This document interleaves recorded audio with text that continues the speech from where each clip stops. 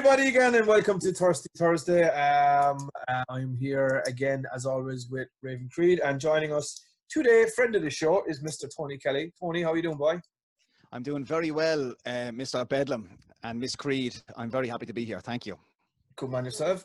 Pleasure to have you, Tony. Pleasure to have you. No one has ever addressed me that politely in my life. Thank you. Well, I don't traditionally address people that politely usually, so I'm making a change as well. We appreciate it. Well, we're all making changes. This is the first sober Thirsty Thursday because it's midweek and I got work in the morning, so I'm having a cup of tea and having a couple of monster and Creedy Pops over there is having a cup of tea as well. I love the way it's disguised as the fact that that's why, and it's not just out of respect for my sobriety.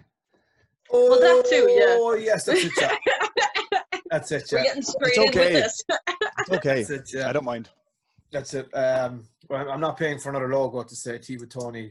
We'll just have to Thursday brackets. None of us were drinking. We never explicitly said that we're thirsty for alcoholic beverages. Maybe we're just thirsty for any beverage, no? Well, that's it. Like, I mean, I don't drink alcohol, but I drink a hell of a lot of this stuff. Monster Energy, by the way, just in case you're wondering.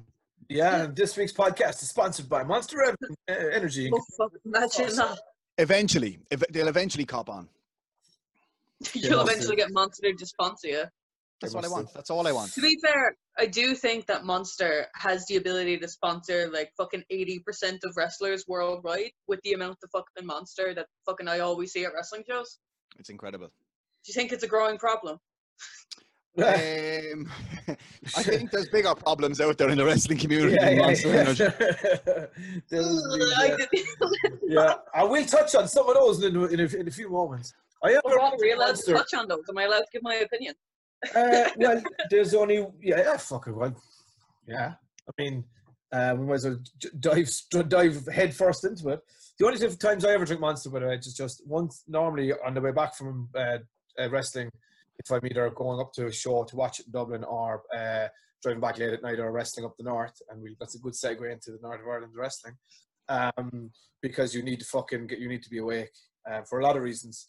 You need to be awake for not to crash the car. And I have one normally if I'm wrestling, so, but I genuinely don't drink them. No.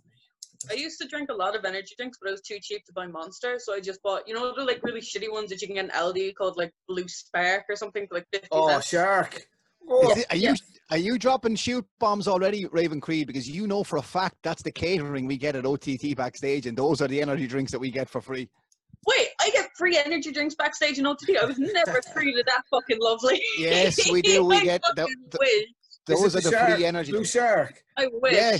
Oh, they just remind me of Jaeger bombs, lads, and I fucking. I used to when I was like 15 or 16, I used to be like just open it and drink it in one like gulp, like one mouthful. But then my heart started hurting, so I stopped doing that.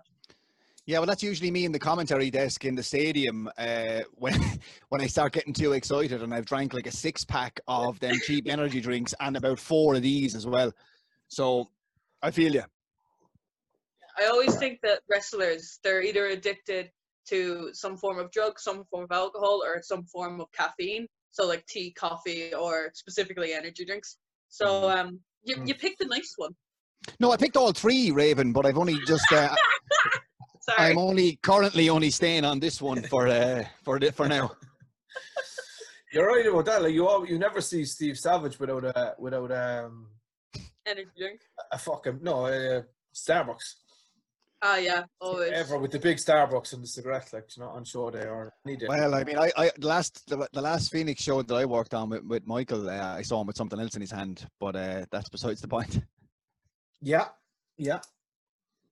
Wait, I don't know what it was. Can we edit this out and can you tell me? No, well, like he was drinking. He had a bottle of Corona in his hand, and myself and Michael had just something way worse. Myself and Michael had just defeated Terry Thatcher, I believe it was, under acrimonious circumstances, and Steve took exception to it as a fan in the crowd and tried to square up to me and Michael. Yeah. Oh, fucker. It was just one of the funniest. It was one of the funniest experiences I've genuinely ever had during a wrestling match, for sure. Like he tried to, I know he did. What did you like, actually do when he squared up? Okay, so well, like we had just screwed over Terry Thatcher, and it was pretty hot. There was a lot of heat, and I had Michael. We were at the curtain, and we knew that the camera was right in front of us. So I raised Michael's hand, as you do. It's manager 101, and as we turned to walk back through the curtain, I kind of bump into someone, and I just assume it's a fan, and I'm like, get the fuck out of my way.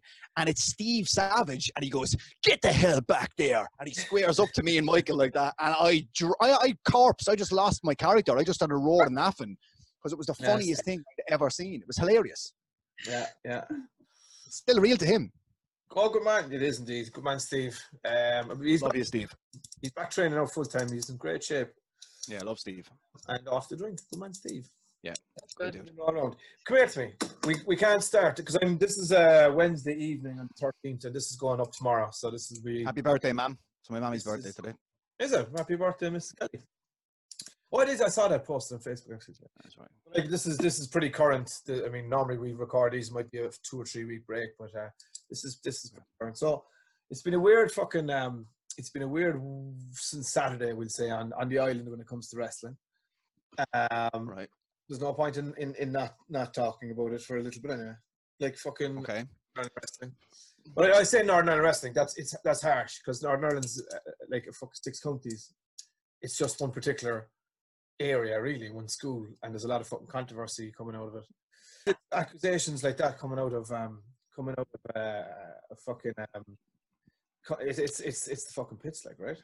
Yeah, well, look, I didn't know anything about this because I try and like Twitter in particular is toxic. Like I tweet and I look up football news basically on Twitter, and I try not, because it's just there seems to be something new every day that's that's not good.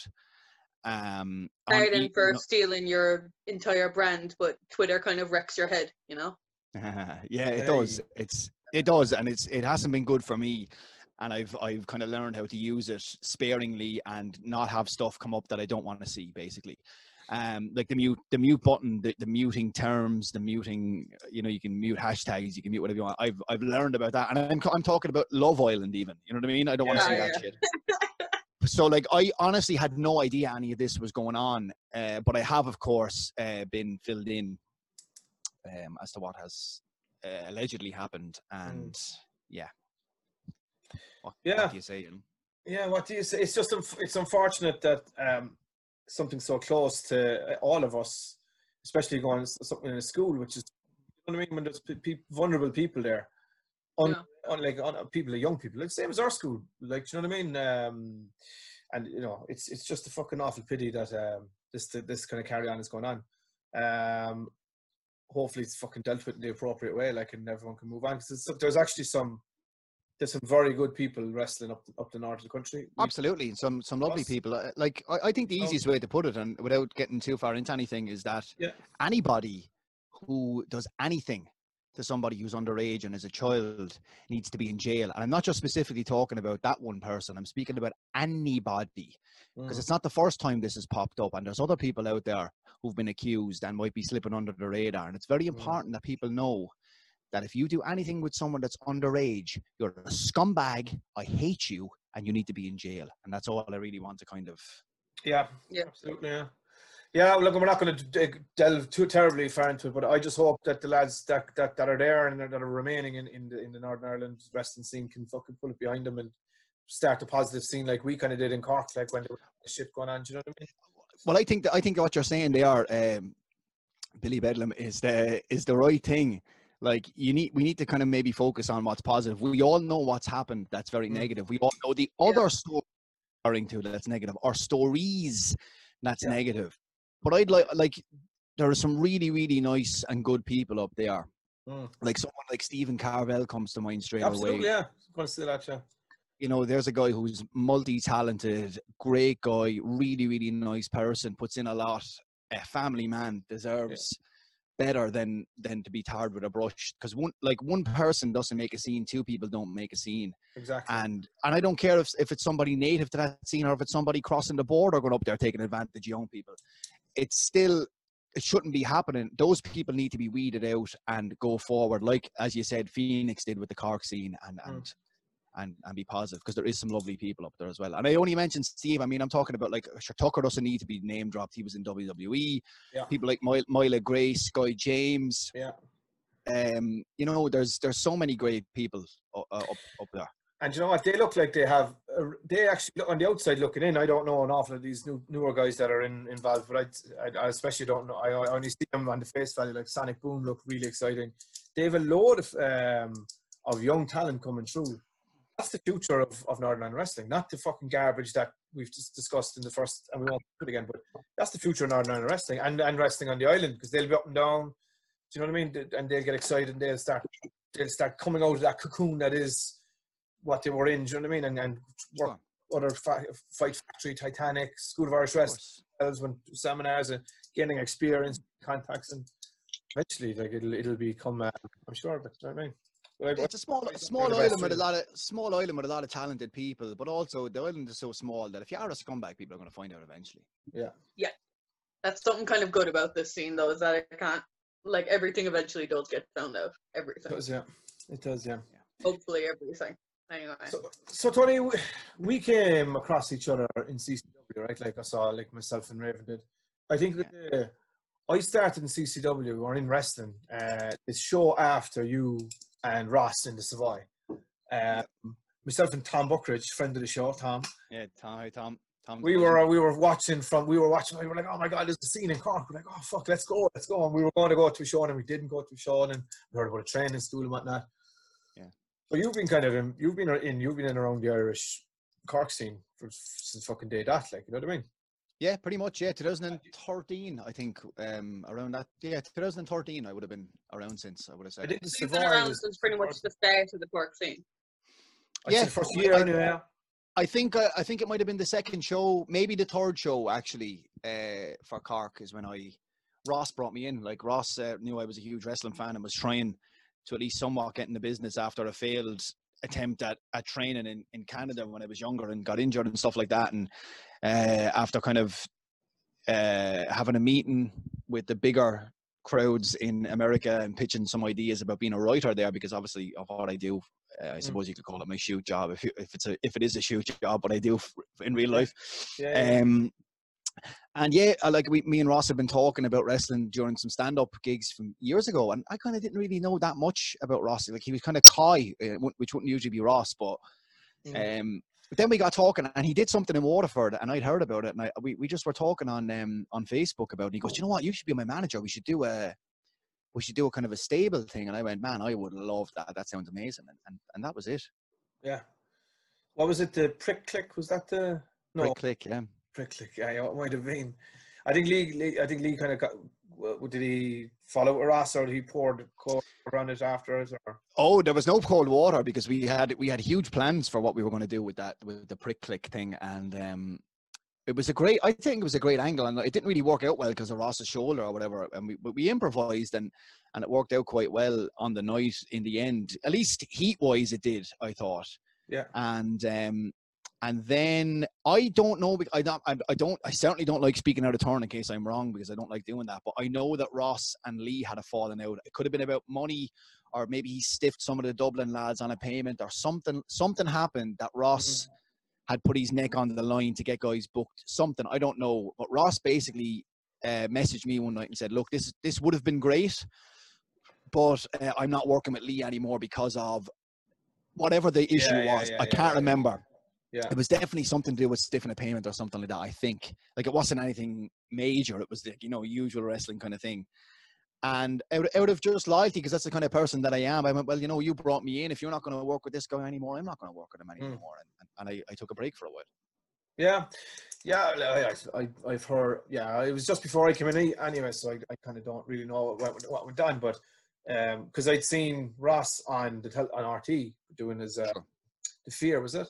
The Fear, yeah. On wrestling, I was like, fuck this. I was like, right, I want to do this. But then when I got to CCW, he was gone. I was like, I quite liked the idea of with Ross. When I first started training with Ross, one of the first things, again, he obviously didn't give me any fucking details about where he left, but one of the first things he said to me was, the other lads, they're fucking cowboys, basically. So I'm guessing it was something big to do with money, like.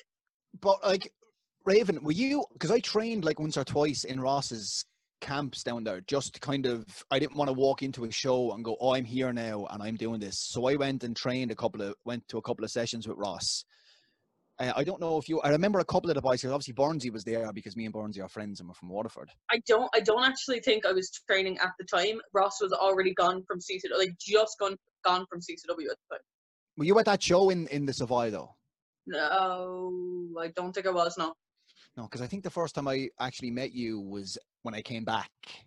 Yeah. Which would have been like a year later, I think. Yeah, I do think so. Yeah. I met you after, I think, was it after or before I debuted? You're coming back and managing Burnsy. Yeah, I came back to manage. No, I came back to commentate first before I managed Burnsy. That's how me and the linchpin met. That's right.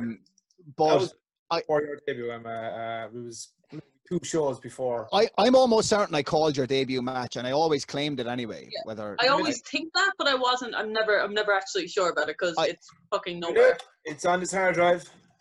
well, that's what I was going to say. To go back to that first show in the what was it? The Savoy, was it? Savoy, yeah. Man, I was in there's no. If anyone's listened to my podcast knows my story. Like I was I had just had a relapse in my recovery, and I was days into kind of drying back out again, and I barely remember that night because I had been, hitting stuff hard, and I was trying to kind of come back to normality. And but I remember, if you look at that now, like, if I can't remember the show really because of obviously what I've been at in my personal life. But I was saying this to Barry the other day, like I remember Be Cool, because I'd never seen comedy or wrestling before. I didn't know that was a thing. So like I remember Barry was the first one out of the curtain, because I was posing as the ring announcer for the night, for the turn at the end.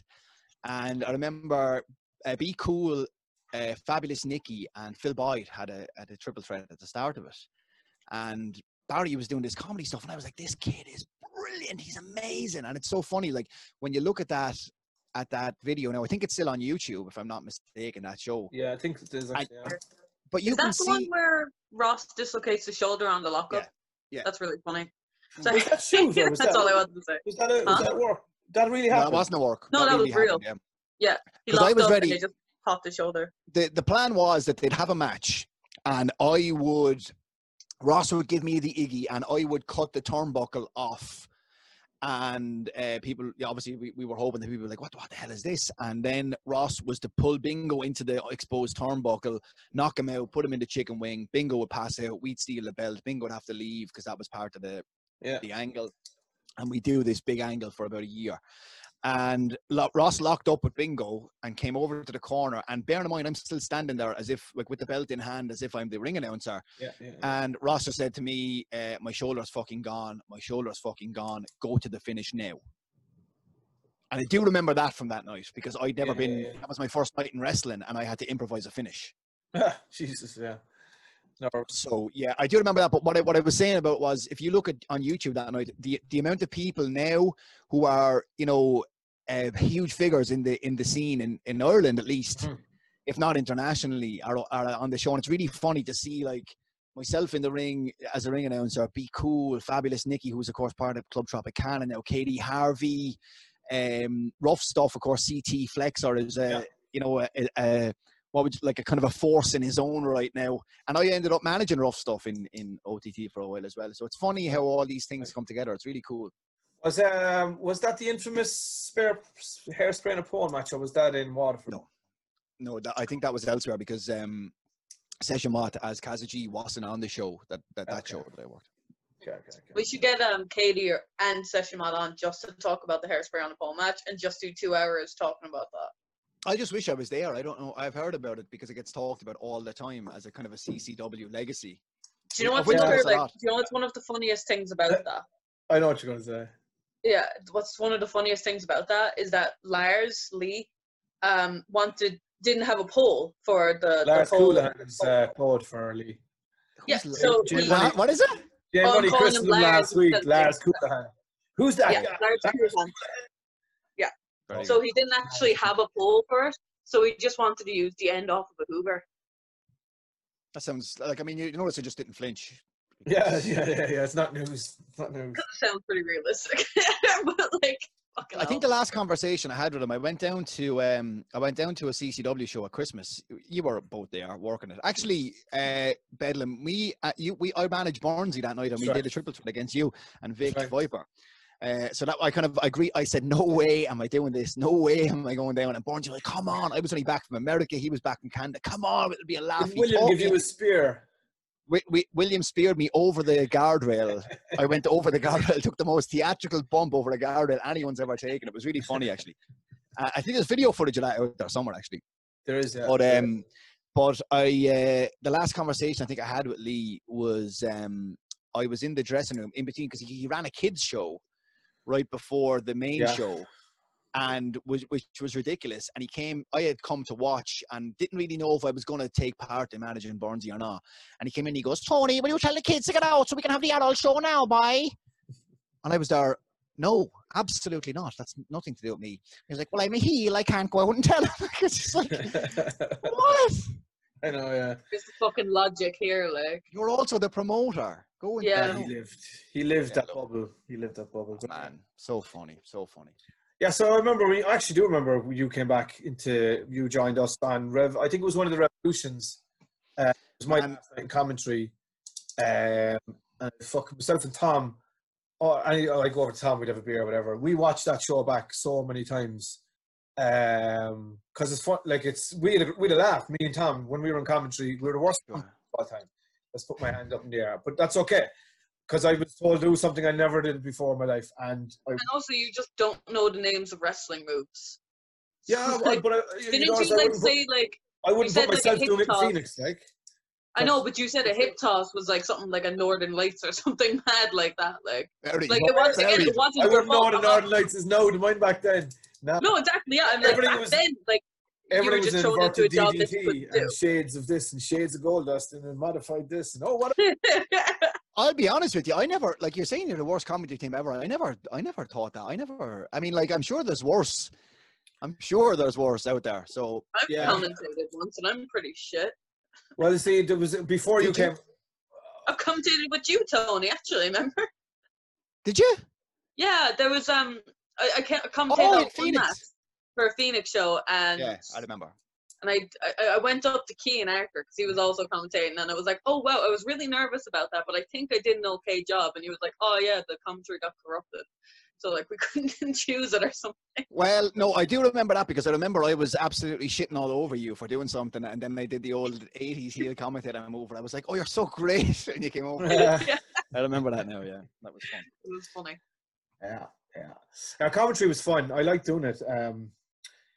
When I was doing it just for me and Tom, it was just private jokes, which was, I wouldn't do now because I have a lot more respect for my own business, but for the general. At the time, I wasn't even training, wasn't getting paid, didn't give a fuck.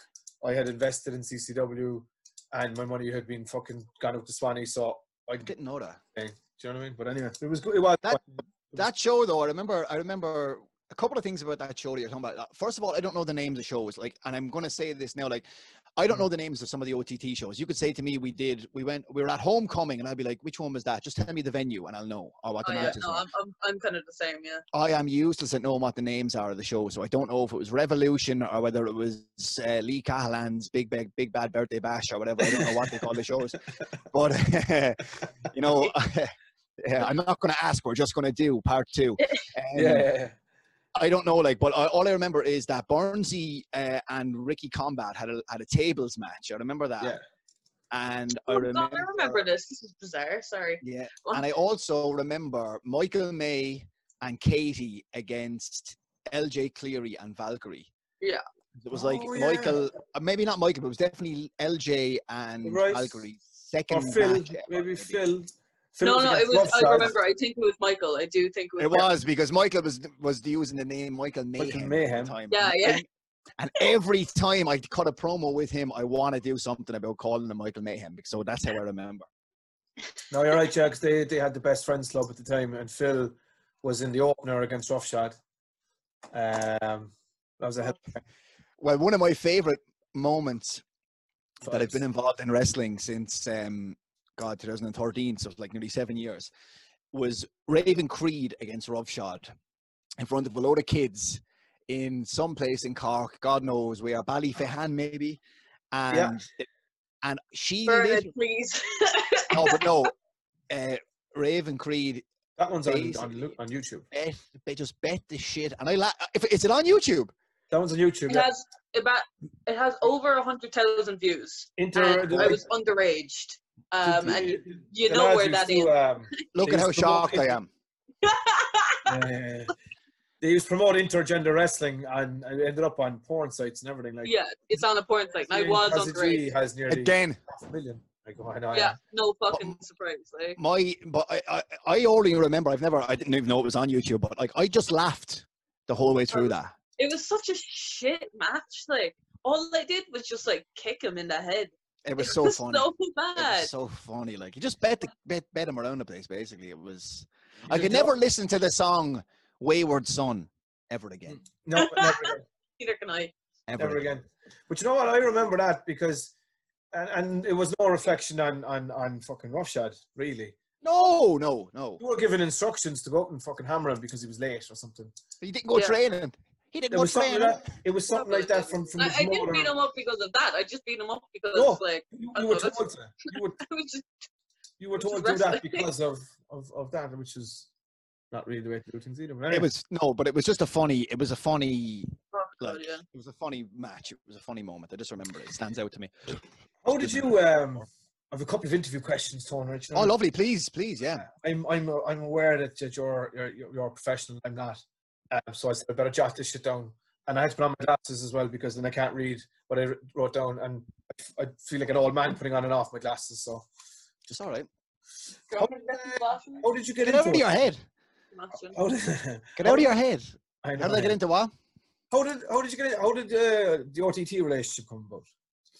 So I'd never been to it. I'd never CCW left a really bad taste in my mouth, and through many different things. And I was kind of like, oh, I like wrestling's fun. It's, whatever. I'd also kind of had a near miss again with an opportunity to go work in America to do a wrestling that kind of fell through on me. And I was kind of gutted about that, to be honest. And I found it hard to kind of even watch wrestling after that.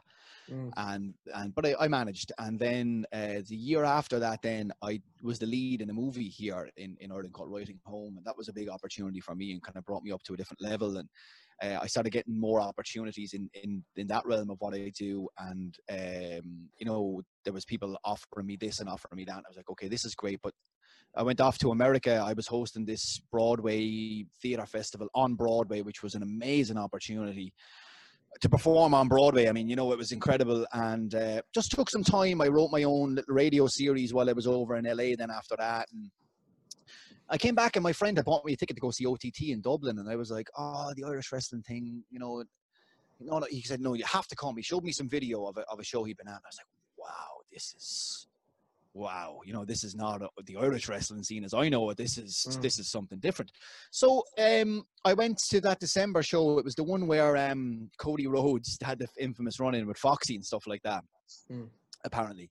And I just loved it. I just went, wow. And I remember just going, okay, I have to be involved in this. This has got Tony Kelly written all over it. And I saw a couple of things where I was like, okay, I think I know how I could do this. And I was providing a bit of content for the sports website balls.ie for a while. You remember that? Yeah, I remember that chat. I was doing some video work for them and stuff like that. And occasionally I'd write an article if they needed someone to write an article. So I don't know. I'm not a sports writer. So that's not what I was there to do. So I was like, I'm not going to be writing about, what do you think is going to happen in Liverpool against United next? That's not what I was doing. So I was like, lads, that O'Neill's are supplying sportswear for OTT wrestling? And they were like, what? Because it's a big GAA site. And they were like, write an article about that. So I was like, okay. But in between that, they were like, have you ever interviewed someone and written an article before? And I was like, I'm not a journalist. So no. And they were like, well, what about if you interviewed? And I was like, look, I'm going to interview someone. And I had known Session Moth Martina a little bit from working CCW and stuff like that. But seeing her in action as the Session Moth after seeing her from Kaza G blew my mind. I was just like, this is incredible. And I just texted her on Facebook, I think it was. I was like, listen, I'm doing this little bit of work for Balls.ie. I don't know if you remember me, you know. And she was like, yeah. And I was like, would you be interested if I interviewed you, give you a good bit of publicity? They've got a good following. She was like, yeah, sure. So I wrote an article about her, and then I wrote the article about the gear, advertising the gear, because I thought the fact that they had a deal with O'Neill's was, again, mind-blowing. Yeah. And I got an email. I got an email from Joe Cabray saying, listen, thanks for doing that, and would you basically was trying to kind of maybe see was there anything there with Balls.ie to become a regular thing. And at the time I was leaving the company because of promises that weren't kept, and also I don't want to, that's not what I want to do, you know. So we were exchanging emails a little bit, and I was kind of smarting them up, going, well, look, listen, this is not what I'm going to be doing for good, but I'll try and see what I can do. And I said, look, by the way, if there's ever anything I can do on your show, you know, maybe there might be an opportunity for me to come in and manage someone or something like that. And I don't know what happened in between all that. I think he asked a couple of people who might have known me from coming down and working down in Cork what I was like and stuff like that. And he said, look, the commentary spot is open for a while at least. Would you be interested in doing commentary? And to be honest with you, I actually really wasn't. But I knew it was a foot in the door, and I knew I'd done it before, and I was capable of doing it. So I said, sure. So Joe will be he said it on my podcast. He's quite controlling and likes to be hands-on. I mean, Raven, you'll know that, for like everything's got Joe's fingerprints on it. So he said, look, I know you're capable of doing this, but I can't have you appear on camera without doing some sort of a test. So there was talks of me and Angus McAnally sitting down at a computer and calling a match that was recorded. And I really didn't want to do that, to be honest with you. Yeah. But he said, look, come up to this Contenders show, call it, but you're not going to make an entrance. I'm not going to introduce you as part of the show. So use this live show as your audition, basically. So I remember sitting at the commentary desk while Angus did the intro, and then basically introduced me on commentary blindly, I guess, without being seen on camera. And that was it, really, I think. I was it. I've not missed a show, I don't think, since, really. Yeah. It's first time I went up to a Contenders show, I think, just touching on that, and I think I might have said it before, was it was the Armstrongs versus fucking the Angel Cruisers, and Mike Carney broke down. They barely got there. Yeah. It was Terry and Scotty in the main for the NLW belt. Yeah, it was in Liverpool that weekend. Yeah. I was just like fucking sitting there going, whoa, like this show, I was like, this is how wrestling should be done. Do you know what I mean? It was kind of as we were thinking, or really strongly thinking about doing Phoenix anyway. So yeah. I've been to a few shows, and I must say your no socks chants are one of my favorites. My favorite part of the show. Like, how was that intentional, or probably that's such a stupid thing, like people chanting no socks, but it's brilliant. Like, yeah, no, know, exactly. Yeah. Like that's the thing. It's just like, how, like, why did you just like purposely try and find things that you find in other people to be crickets, and then you just copied it? Here's the thing. Well, here's the thing. Like, so I don't think any of us knew what I was going to be. I remember Joe saying to me, "Do you want to use a work name? Do you want to use a working name?" I was like, "No, like this is my name. I have no problem. You can call me TK if you want, or something like that, because people call me that, or but I should be Tony Kelly. It's just I think it's just easier." Mm-hmm. So he's like, "Okay, that's fine." And I said, like, I think if anyone, he was like, well, you do acting, you do comedy. Do you want that to kind of interfere? And I said, look, if anybody watches wrestling and can't decipher the difference between me as a character on a wrestling show and my stand-up comedy, I don't know what to tell you, So, well, I don't think, like, there was no real, Joe didn't go, well, I want you to be this character, I have this. I basically was thrown out there and told to get over, essentially. And I think it was kind of like, I think it was a challenge in a way. The only people I knew when I went to that first show was, I'm really finding it hard to do the shoot name thing or the work name thing, but it was Raven and Matt Schuyler were there. And I knew Martina as well. But other than that, I didn't know anybody. I'll never forget how intimidating it was walking into that Contenders show for the first time. And it was like that for months, if I can be honest. It was very hard for me to settle there for a while, and I just kept going. And I remember saying to Joe, "Give me 3 shows, and I will get over." Not as my commentary on that, but I'll get these people to hate me if it takes me 3-4 shows. I will do that. Yeah, I remember coming out to Tivoli and not quite knowing what the gimmick was, but I knew it needed to be me turned up to 11 because that's what it always is. And so I kind of started dressing a little bit flashier, you know, and like I'd wear something I'd go to maybe a wedding in or something like that. But I remember my first stadium show. I wasn't aware that I wasn't going to be calling it until the day before or something like that because it all happened so fast. And I was really, really, okay, fair enough. And I wore, I think I found a pair of chinos in my wardrobe, and I was like, where did I never remember buying them or wearing them. I think I got them in pennies or something like that. And I said, right, I'll wear these. They were red chinos. I still wear them sometimes in the shows, and I had them on me.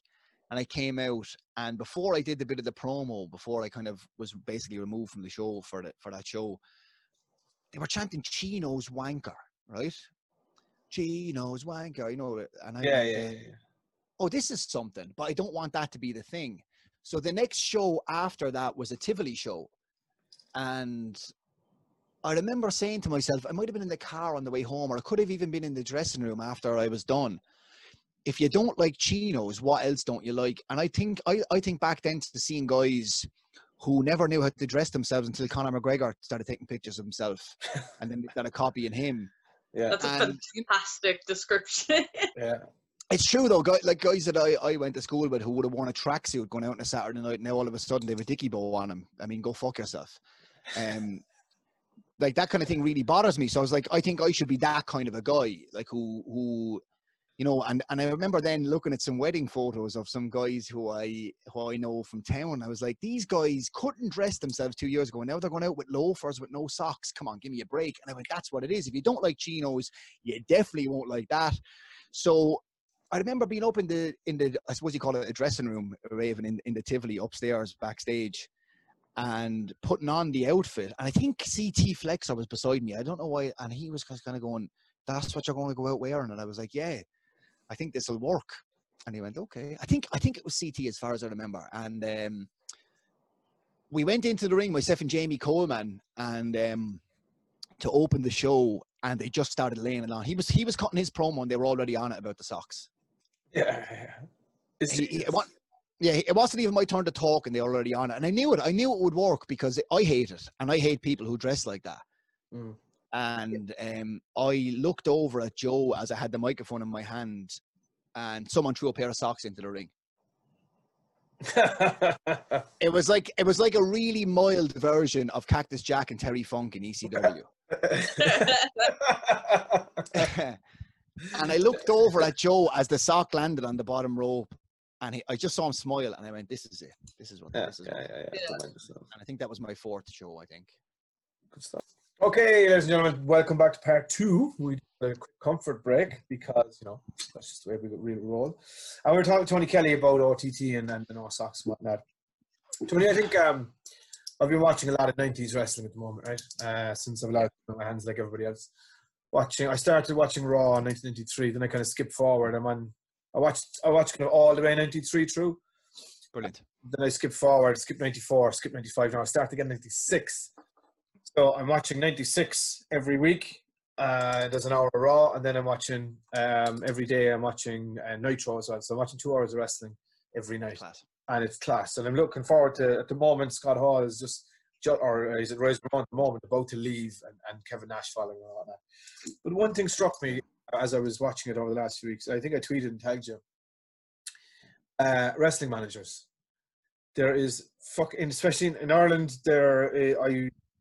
Is there any, bar J Money and yourself in Phoenix and the Fight Factory? Is there anybody else? Bar the odd person that's valeting, because it's something that's it's a dead art as far as I can see, really. But if Jesus, they were so important and so influential back in the day, and done right, we all know Heenan. It was just the best. He's the benchmark when it comes to wrestling managers. Like, and I know I'm interested to hear your opinion on it. But it's certainly something that I'd like to see a few more managers in wrestling. Yeah, I mean, I think it's like everything else that the decree comes down from the WWE with everything, you know. And if WWE starts doing it, it trickles through the rest of the business. And I think if WWE were still using managers regularly, everyone would be doing them. I mean, like myself and Michael may want to be a full-time act everywhere, and when Michael gets booked in the UK, they just won't. And I get it. Like they won't fly me in as well. Now, my schedule wouldn't always allow me to be full-time or whatever, doing wrestling shows abroad, but I would love that. But it's, as I said to you, I think from WWE they don't have really full-time managers, so therefore no one else does. Yeah, I think they're hugely beneficial because you have guys who you go, oh well, he's got $1 million look, but he can't talk. Well, put him with someone who can talk then, and then all of a sudden you've got yourself an act. Yeah, you know, because I think having an act in wrestling is as important as anything else. And I mean, whether that's a tag team or whether it's a single or whether it's a manager with a single or a manager with a tag team, you know, whatever it is, I think an act is what gets over. Not, we all know that it's not necessarily moves, it's not necessarily a catchphrase, but it's the total package. Yeah. And I think when you have a manager who, like a manager, first of all, who has to know who he is, first of all, in order to get his charge or his client or whatever over. And yeah, I don't know who, like, I know that obviously myself, J Money does it in OTT with Michael and Liam and Maxar. And I manage obviously Michael and Liam in Fight Factory as well. But nowadays, I don't know. Just to listen top of my head, sorry for cutting you off because I'll forget it. Right. The Club Tropicana had a manager the first time I saw them, and it was the first time I'd seen Club Tropicana wrestle, and it was just, I couldn't get over how entertaining that is, man. Jose, was that Jose? Yeah, Jose Idol. Yeah, he was Tony Idol before that, I think. But I don't know. I think he's an actor too. He's a theater actor, as far as I know. And I think he was doing a play or something like that. I don't know, because I think the last Tivoli show I ever worked was Tropicana against Rough Stuff, with me in Rough Stuff's corner and Jose in the other corner. And that was like so much fun because we did an angle where I ripped off his mustache in the middle of the ring, and he already had a fake mustache thrown on underneath it, and it was like, that's hilarious, man. And he hit me with the glove and all. That was really. I honestly don't know. I think I heard something about an acting job or something like that. But it was hugely entertaining. But the boys now are much better off without it, I think, to be honest with you. So, because like I think Captain is an really, really talented athletic wrestler. Aiden is really good at his role as the Jim the Anvil Neidhart of the team, I suppose. And I think adding Fabulous Nikki to it rather than having Jose is a much better fit for me, because I think now the boys are over, not necessarily Jose is over. Yeah, no, fair point. And I think for me anyway, like I always like to think myself and Michael are over as an acting Cork, and I don't take away from Michael or anything like that. I hope so anyway, and I'm sure he would have told me if he thought I did. Whereas I don't necessarily think Jose did that for Tropicana. I get you. But as I say, I only saw him the one time. Maybe it was great. Maybe it becomes repetitive after a while. I don't know, but I certainly think that Michael as an act is stronger when you're with him in Cork, rather than when there was a scheduled clash. Unfortunately, you couldn't make it in January. Michael's wrestling is phenomenal, but you provide, and when you're together is class in Phoenix, and people love to hate. Well, I think we see ourselves as a bit of a throwback as well. You know, I was a early 90s wrestling fan, and that's still my favorite era, and managers were such a huge thing. I mean, we spoke about Bobby Heenan obviously, but you know, there were many more. You know, I mean, Jimmy Hart was a huge thing as well, you know. And I don't think Jimmy Paulo. Sure, but like I think Jimmy Hart doesn't get the credit he deserves, and Heenan, I mean, was a comedic genius, which is why I think he gets, and he obviously did commentary as well. But people forget about Jesse Ventura on commentary. I always say, like, Jesse Ventura is as much an influence on me as a commentator as Bobby Heenan is. Like, Heenan, for me, was always one of my heroes, comedically as well as for wrestling. Jim Cornette is a huge influence on me. You know? Yes, Mr. Food. Yeah, he's heavily involved now at the moment where I am. Jim Cornette. Yeah, because my whole get-up is a tribute to Heenan and Cornette. I mean, the polyester style pants, the bright color pants on the bottom, and the sparkly jacket on the top. It's Heenan and it's Cornette. I said that on the Cultaholic podcast that I did, and I don't think a lot of people got to that, you know. But yeah, no, I love managing Michael, man. It's like I love managing. I love being involved. I love commentating's great and stuff like that, and I love it. I do. But if I could manage and get my hands dirty on every show, that would be more ideal for me. No. If you got hired by WWE tomorrow and you could pick anyone in WWE to manage, who would you pick? I haven't watched WWE regularly for a good while. I do check in and out. Do you know who actually might be good, and it's popped into my head, is Nakamura, Shinsuke Nakamura. Okay. Because I think Sami Zayn manages him now, if I'm not mistaken, in that act. Yeah, they're all friends. Him, Sami Zayn, and Cesaro. I think they're all buddies. Well, like I think you could pick pretty much like Cesaro. I think would be great. I think Nakamura would be great, and I always liked Rusev as well. I think Rusev would be good as well. Because the thing about me is that, like, I'm 6'1". I don't think people realize this. Like, I'm taller than a lot of the lads are. Yeah. Yeah. So it's actually quite difficult for me to be a manager because of how tall I am. Like I think I'm taller than Michael, and I don't think he'll mind me saying that, but I slouch a lot when I'm standing next to him because it's a little cheat. But when we do it in Fight Factory, Liam Ryle is so much taller than me that it's great. So like someone like Liam is great because he's so big. I think like someone like Rusev or Cesaro. I think Nakamura is maybe 6'3" as well. That I probably made a bollocks of your question there, Raven, but I think because I think Nakamura in WWE needs a manager because they have this thing about, if you don't speak English, then how can you be a star? And if you can't cut a promo, how can you be a star? Well, put him with someone. Put him with someone who can. You know. Yeah. You know, one example I'll use to like beat that point for like WWE, because they always do it. It's Asuka. Because like right now she's not saying a fucking word of English, but she's the most entertaining fucking thing in the world. It's brilliant. I was watching Money in the Bank, and she made that match, and she was just being a fucking crackhead the entire time. It was brilliant, and not a word of English came out of her mouth, but I was enthralled by it. Yeah, I think she's one of the most talented wrestlers, male or female, around, and has been for a long time. I think she's so fucking. She has a lot, every skill. I think she's brilliant. Big fan. Yeah. Big fan, if you're listening, which you're not. There you go.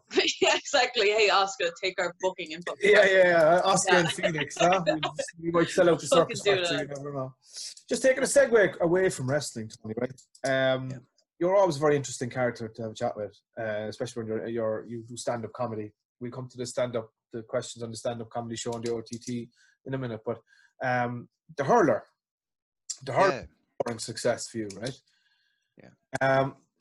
3 seasons. Was it 3 seasons you did? Was it 2? 2 seasons, my apologies.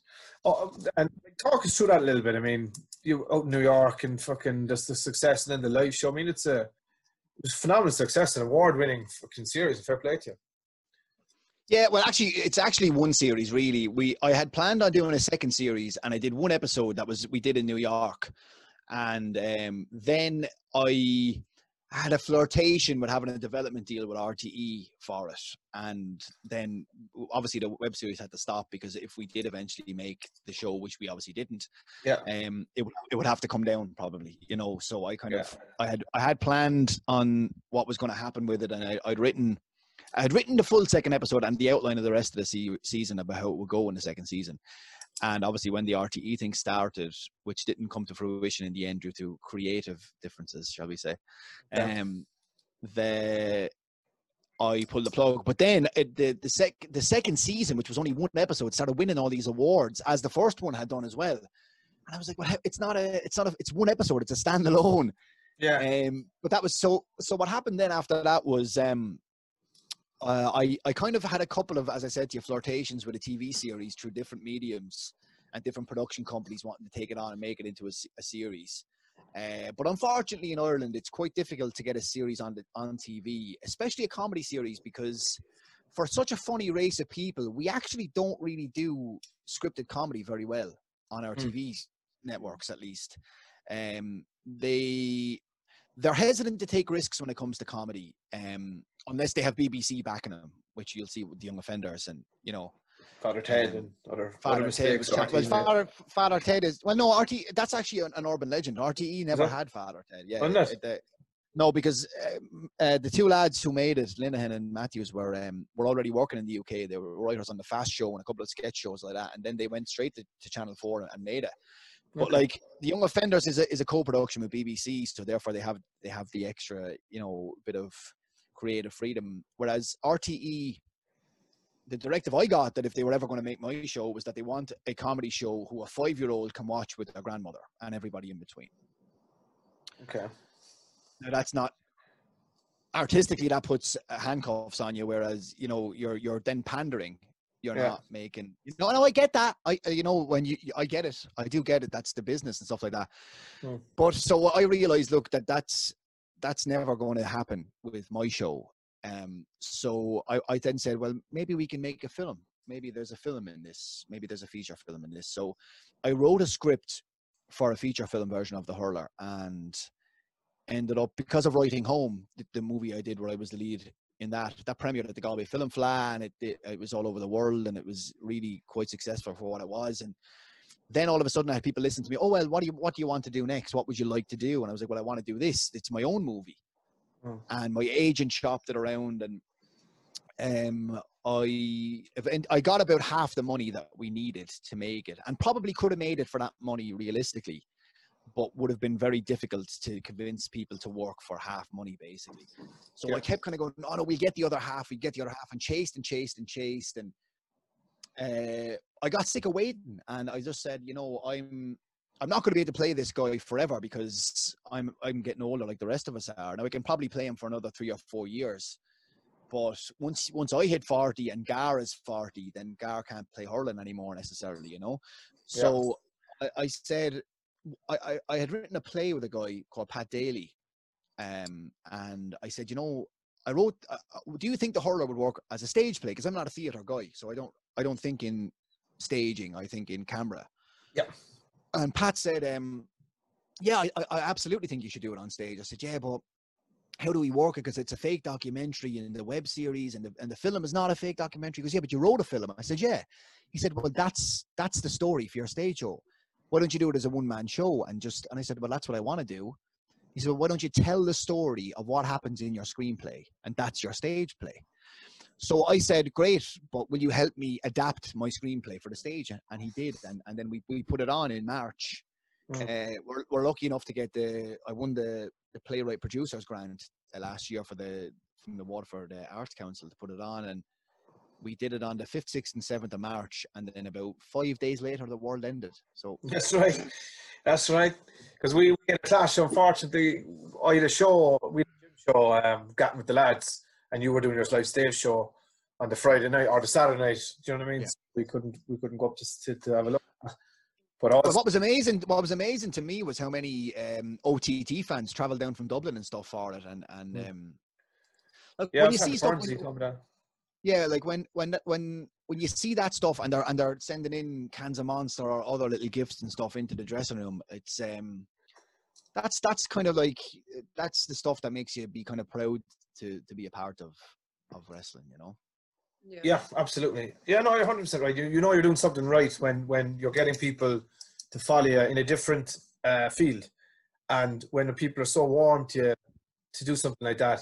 Do you know what? You're doing something right, and that's great to see. And more power to you. I wish you nothing but continued success in that avenue as well when the world reopens, you know. Yeah, please God. Yeah, absolutely. So stand up, you don't do a lot of stand up anymore, do you? Or did you? I know with the OTT stand up show, the one after this time last year. Actually, no, we're not in March anymore. Sorry, fuck, what happened there? No. About 4 years since March. I know. Yeah. There we were in March in my head, because we were just talking about the world ending, because nothing has happened since then except Zoom. Except Zoom, yeah. Are you doing a bit of is it something you want to go back to? Like it? Do you enjoy it? So here's the thing, like, so I love stand-up. I loved stand-up comedy. But like, I never saw myself as just being a stand-up comic. You know, I never saw myself as that guy. A lot of people, that's their thing. They're a stand-up comedian, and I love it. I love performing. I love, because stand-up comedy is wrestling. Everything's wrestling, but stand-up comedy is wrestling. You're going out there as a character basically, and doing an act within this character that is Tony Kelly essentially. And I mean, I used it to kind of cut my teeth I think in the entertainment industry. I was lucky, blessed to break into the comedy business in New York and play all those massive clubs in New York and be a regular there and learn from so many great comedians. And then I wanted to kind of use that to segue into scripted comedy and stuff like that. I had my first comedy album released in 2012, P.S. I Hate You, it's called, and it's kind of about me, my experiences in my mid-20s in New York and, you know, that kind of stuff. But yeah, I would now kind of how the hurler eventually ended up happening on stage was that I was approached by a couple of people saying, would you write a new comedy hour or whatever and tour this new stand up? And I was kind of like, well, I've done that. You know, I eventually will go back to it, but I've done that. So that's why I wanted to do the one man show and almost do stand up as Gar more as opposed to me. But the more I'm kind of sitting in this isolation, I'm kind of going, well, maybe I should write another hour and maybe tour a new show. So it is something that I'm thinking about doing, definitely. Good stuff. Were you saying about the OTT comedy thing there? Yeah. Did you say that? I did, yeah, I did. What was that like? Terrifying. Did you host? No, you didn't host it. Dwayne hosted it. No. You I heard some stories. I don't think it's going to be ever shown. Would I be correct in that? Mine could be shown. Mine could be. My set can be. I have my set on video. It could be shown, no problem. It was the most terrifying experience of my life because I think at the time people weren't differentiating who I was from my character I was playing in the show. They weren't different. I think they thought Tony Kelly was this, what you see on the OTT show. So they thought it's just you were a prick in real life, basically. Well, a lot of people would agree with that, you know. But that's. I think you're lovely. You actually wear socks in real life, don't you? Yeah, sometimes. You're not wearing socks right now, are you? I actually am. Oh, thank Jesus. There he is. There you go. But I still have kind of like for the lads. Yeah. So no, but like I was terrified that day and leading up to it. Like Joe had asked me at the Christmas party would I be interested in doing it, and the plan was myself, Dan Barry, and Trent Seven was supposed to do it as well, actually. Yeah, and I was speaking to Trent at the last show that we had actually before all this happened, and I was slagging him, kind of saying that he chickened out, and he just went, "Yeah, I did chicken out," and I was like, "Okay, fair enough." But yeah, the idea was that, you know, just do a stand-up show. But for me, it's always difficult going and doing stand-up anyway, because it's such a difficult thing to do. But to go in front of an audience that already hates you before you open your mouth and then make them laugh was, you know, that was a task. So I kind of had this plan that I knew I'd get booed. And then when I arrived at the venue, they put me on first, which I wasn't happy about. And there was words, which is, you know, I felt like I was being sabotaged by people who were involved in the show. I wasn't happy about it, and we had the words about it, and that was fine. But I was on first, and then I came out, and I don't know if you know this, Lynchy, but my music in OTT is Rolling by Limp Bizkit. All right. Yeah. Yeah, which was a setup by Joe as a rib. But so I was coming out to that, but I had my Tony Kelly jacket, my original one, and I had a T-shirt made of the jacket to wear under the jacket. And I came out like in the full garb. I had my socks on, and then my idea was that I'd come out and go, you know, get booed, and I'd have the jacket and ready to go, and I go, oh shit, that's tomorrow night, isn't it? Oh, this is a different show. Sorry about that. 1 second. And I turned my back to give the star with the bedazzled diamonds and stuff like that. Yeah. And I zipped off the jacket and I took it off, and underneath was a T-shirt version of the fucking jacket. So And it got a laugh and a pop, and I just went, there we go, that's it. They were on side because it was kind of like they knew then. Yeah. They were inside in the joke then, like, yeah. They are in on the joke. And then I told a load of stories about wrestling. I did some of my acts, but I actually mostly told stories about wrestling. Like I did some CCW stories, and I talked about a show I did in New Orleans, a once-off thing that I did that was supposed to be a comedy wrestling burlesque show. It was insane, and an angle that I did with Tracy Smothers, which was electric, such a good buzz. Like, almost barely getting out of there alive, and it was just a lot of fun, to be honest with you. It ended up being a really, really positive experience, but it was honestly the most terrifying night of my life before I actually went on the stage. Terrifying. Good stuff. Doing like stand-up comedy seems absolutely terrifying to me. You know what I mean? Like, I'm afraid if I just in a group of friends, if I'm afraid to tell a joke sometimes in case no one laughs. Like, I can't imagine fucking doing that with like 100 people's fucking eyes on you. Like, it is all right. But my hope coming out of all this was that I can go back to New York for a little while and do some more stand up over there, hopefully before the end of the year. But if not, then in 2021, that's my plan anyway. Good stuff. Love to see it, Tom. I think we had vague plans of doing before we lost the Kino, we'd vague plans of doing some sort of an event. I won't quite say a copy and paste like the OTT comedy night, but we were certainly throwing around the idea. It was Luke's idea. I remember. We were going to do a roast of Justy, because why wouldn't you start at the top, right? I remember that. And we still might do it if venues fucking pan out, but that'd be something cool. It would be brilliant, but the thing about a roast is that you have to write the jokes, you know, that you have to. But I think there's a lot of creative people in wrestling, amazingly creative people. So I think that would really work.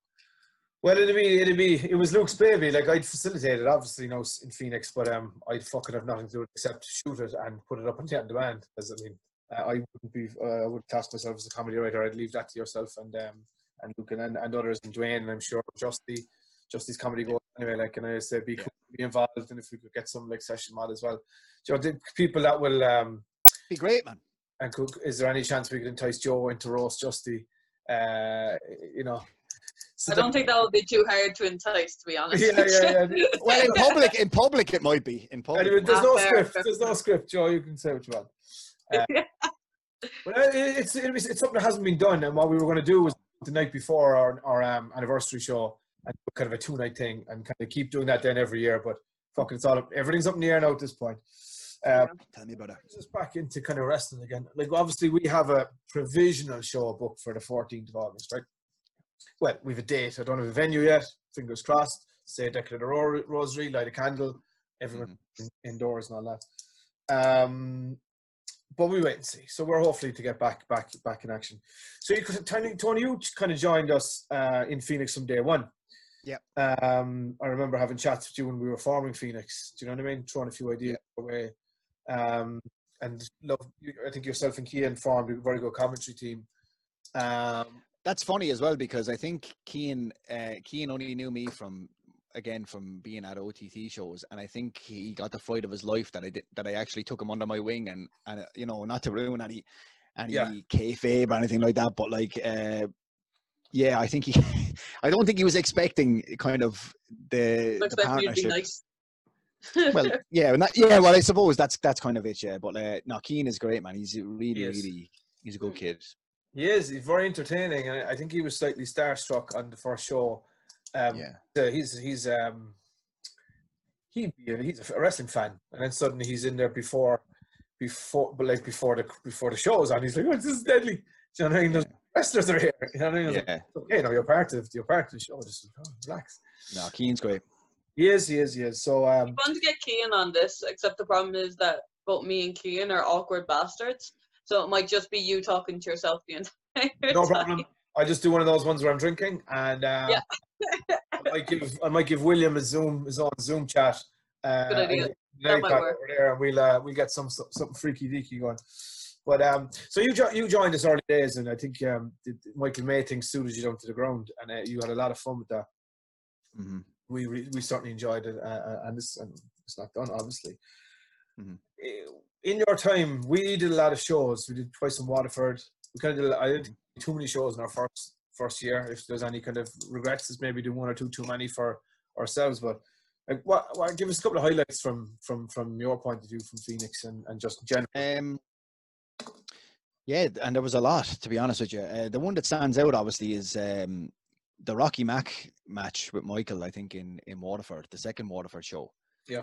And I'm probably biased, but that show wasn't recorded, and I actually think that was probably the best show we had done. Yeah. At least up to that point.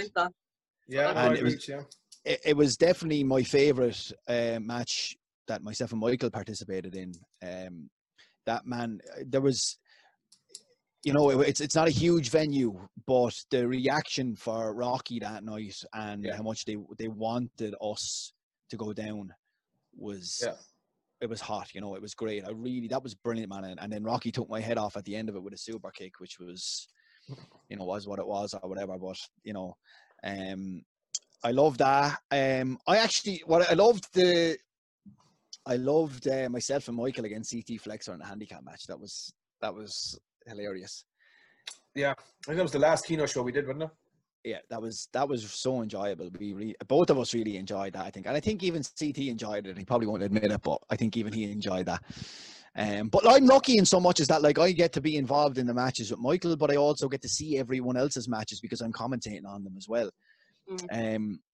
Man, my favorite moment that had nothing to do with myself or Michael or anything like that was actually when Raven Creed came out in the unicorn costume and took the. Man, that was the Empress final, wasn't it, with Amy and Debbie? The anniversary show last year, yeah. Man, did you know that I was in that when I was out there? No. I think I figured it out. Right before you took it off. I think, but I want to romantically say that I didn't know. There was a total of 5 people who knew, and it was the 2 owners and the 3 girls involved in the match, including me. I think I figured it out because it had to be you. But I remember the way you were moving, and I think you were even flossing and stuff like that. I did a floss. Yeah. And I was going, it couldn't be her. It just, because not even the character of you, but the you that I know. Yeah, me as a person doesn't know. I don't think it's her. And I was like, but when you took, that was brilliantly executed. That angle was brilliantly executed. I loved that. Matt Schuyler had some brilliant moments as well. I'm not only saying that because of him breaking out, I think was really cool for the start of Phoenix. Yeah. When Ricky Graham broke the bottle off of Terry Thatcher's head in the first show. Amazing. We only looked at that again recently. We did a kind of a watch along with our own training group just because we have a lot of new people started over the last while, and a lot of people hadn't been there at the show or hadn't seen it. So most people didn't know. There was 2 things that they didn't know or they'd forgotten about. 2 years later was, number one, Dark Debbie's entrance. Amazing. Phoenix. I actually I didn't forget about it, but I was like, oh shit, this bit. And then the smash at the end. That was really well. That was the fucking whole crowd was like, oh my god, no one's superb. The chant of "We Are Phoenix" or whatever it was on the first night was emotional. That was lovely. And Katie Harvey's reaction when she came back as the referee for that match as well, the Empress final. That was really nice, actually. Yeah, she said that she that was her first time in front of a crowd after she fucked up her elbows, wasn't it? Yeah. I think so, yeah, and imagine the emotion for that. Even if you're not wrestling, you haven't been in front of a crowd for 9 months, and then you're just like, oh fuck, and everyone's fucking glad to see you. It must be mad. That whole she was great. Obviously, I had her on my own podcast talking about the whole experience, and you were in the match, Raven, that it happened, and I was on commentary. It was one of the scariest things I've ever experienced. I actually remember that match, and I'm not making it about me. I'm not trying to do that. But everyone in the match, we continued for another 8 or 10 minutes just because that happened at the start of the match. But everyone in the match was like, oh fuck. I remember, and I said it to Katie as well on the podcast. I thought she was dead. Yeah. I legitimately you could thought hear the fucking smack. It was disgusting. Like, I can feel it in my stomach thinking about it now. But to make it more positive, and what I was kind of getting at is that Katie has been a part of two of my favorite moments that happened last year in general in wrestling, which is the reaction she got at that show. Yeah. When she came out at OTT to confront the Woke Queens for their bullying of CT Flexer. I didn't know she was coming out. I'd seen her backstage. No, I didn't. And I seen her backstage, and I'd seen her getting her makeup done, and I went, "Oh, Jade is doing Katie's makeup because she's here." And that's, that's kind of all I thought. And when her music hit, there's been a couple of times that I've gotten emotional on commentary for different things, but man, I lost it. It was just amazing. I tweeted something the other day, like, nothing makes you feel like music except professional wrestling. And it is kind of like, you do get moments that give you tingles, and kind of that's, I think, like, as well as the supportive thing that I said about some of the fans, when you get genuine moments that make you feel something, that's what makes me still want to be involved through stuff that's maybe not so good. There are like moments in wrestling that does, like, it transcends, and like wrestling is real in those like particular moments of like the reaction Katie got when she come back wasn't like for the fucking character coming back. It was because Katie was coming back. Yeah. That was fucking real. That was fucking, and I'm sure every emotion that she was showing in that moment was real. Man, like, Jordan beating Walter for the belts and that was Katie. real. Like, I've never come across anything like that in my life, and I don't watch back anything that I do or listen back to anything that I do, but I just remember that wasn't me as a character or me as a commentator at the end of that match. It was just, I was just gone. I was so invested as a fan. You're right about what you're saying about more like a show. A match is all about the wrestling, but a show is about moments. And people, your casual fans, I know we're not casual fans, we're hardcore, well in, fucking head first, 2 feet into the industry. But fans will come away going, they'll remember 4 or 5 moments of a show. Of course. And if you give them 4 or 5 good moments and a good wrestling show, you've kind of done a job from a promotion's point of view. I do remember nobody else around us knew who the Unicorn was, and we were just like, I cannot wait to see, because you were just there all hugs and fucking like, this is going to be such a fucking good pop, like, do you know what I mean? But I remember that even we were saying that it was fucking real. Like, in that moment, like, my feelings became real. I just like, and I ended up, he always fucking holds it against me, I ended up accidentally punching Matt Schuyler in the face when he was holding me back. Yeah, I don't know. It just felt so real. But listen, look, this is what I say if anyone ever asks me about some advice about cutting a promo. Like, it has to be real. It has to be real, because if you don't believe what you're saying to me, then I certainly don't believe what you're telling me. And it has to be real. You have to believe it, even if it's not your real feelings. You have to believe what you're saying. And I don't think I've ever, maybe there's an argument there, but I don't think I've ever opened my mouth and not believed, at least in that moment, what the character of Tony Kelly was saying. Absolutely. Yeah. Like, all my best promos, like any really good promo that I've ever done, I had to make it feel real. And like, as soon as I was done filming the promo, I don't feel okay for the next hour, because it was so fucking real and the feelings are still there after the camera turns bubbling inside, like, That's it, like. But we're talking about moments and stuff like that. Like, I remember a lot of the matches I commentated on for Ravens matches for OTT were very emotional for me, because I met her when she was what were you, 15 or 16? 16, you probably met me when probably I like and to see her coming out to crowds like that as the OTT Women's Champion, and have the fans shout along to that, I'm going to hell party your music and stuff like that. Like, that's real. That's as real as it gets, for me at least, anyway, And like, I remember commentating on Martina's gaff party in the Tivoli when you did the Defiant. It was the same weekend. And Sammy Jane won the belt, if you remember. It was you, 4-way, wasn't it? It was you, Katie, Martina, and Sammy. Yeah. And it was my first Tivoli show, my second show ever. And I just remember thinking, like, and not to sound too markish about it or anything like that, but like, OTT is huge. It's a huge thing worldwide. Like, I'll tell you how huge it is. I was in New York Film Academy, where I went to school screening Writing Home, the movie that I made a couple of years ago. in my old film school, they asked me to come back and give a speech to the students and show the movie and do a Q&A and stuff like that. And somebody in New York knew me from OTT and came to see the movie. That's fucking mad. Now that's the reach that has, right? So Yeah. to witness a lot of the moments with you as OTT women's champion, for me, I mean, like, and this is not to do any disservice to, say, the Armstrongs who came up and worked like 1 or 2 Contenders shows, but like, to come from CCW, which was, everyone knows, you know, a lot of the stuff that went on. And for me and you to be the two from that era who were, who are dining at the top table, if you want to say, in Irish wrestling, that was very real to me, to feel that. Yeah, me too. I do remember. I remember when you first came up to do commentary, and I was like, oh my fucking god, this is class. Because now I had a CCW friend. I had someone else that was like not necessarily an outsider, but I had someone else that came from a shit place that now is kind of like a talented fucking person that's getting what they deserve. Like, you know? Yeah, like it's.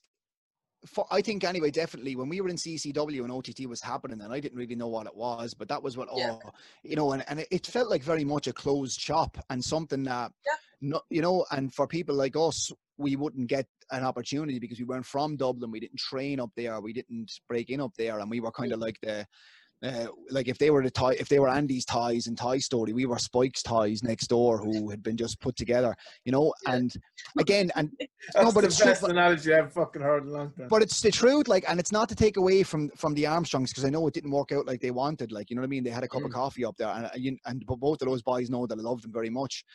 But for myself as a non-wrestler as well, for just myself and for Raven to be the two of that crop of very talented people, that was always something that I felt really emotional about. And to be able to kind of commentate in the National Stadium, even on that Scrapper show with you as OTT Women's Champion, and me, and to think of commentating on you wrestling roughshod. But that's and again, that's not to do with the service to Mike. Both of us came, like, that was always very emotional for me and always meant a lot to me, you know. Yeah, absolutely. Yeah, there's one thing I was watching. I have a hard drive there. I found a promo, Torn, from your last night in CCW, and you were doing a promo in the. I was actually involved in it. I think it was probably one of my first promos where I didn't talk. I just stared down the camera like I shouldn't have, but nobody told me not to because nobody was producing any of this shit. It was me and Burnsy and the Woods brothers against Bingo. I'm going to say Roughshod and the Sidekicks. Oh my god, is this the one in the gym? You were absolute. I think you might have seen it, Raven. You were fucking bait with the flu, Tony. You could hardly stand up. I remember you traveling, and well, it wasn't your last one. It was definitely your second last show. Yeah, it was my last show. The last show was the one, the triple threat. Actually, no, I think. No, my uncle died. My uncle died the day before. Yeah. We buried, so I didn't make that. But this was the last. This was the last time. It was my last show. My last show for CCW. Yeah. Other than that one off, but yeah.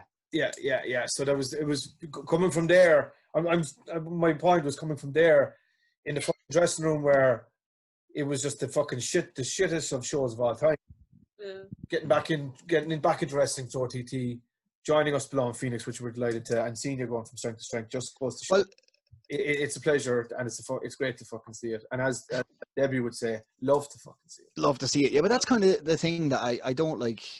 Like, I don't want to fucking say I'm a great for anything like that. Like, but I respect the shit out of the wrestling business and the craft, and always have done. Like, even going back to doing my first show, and I felt like I had to go to the training sessions if I was going to appear on the show.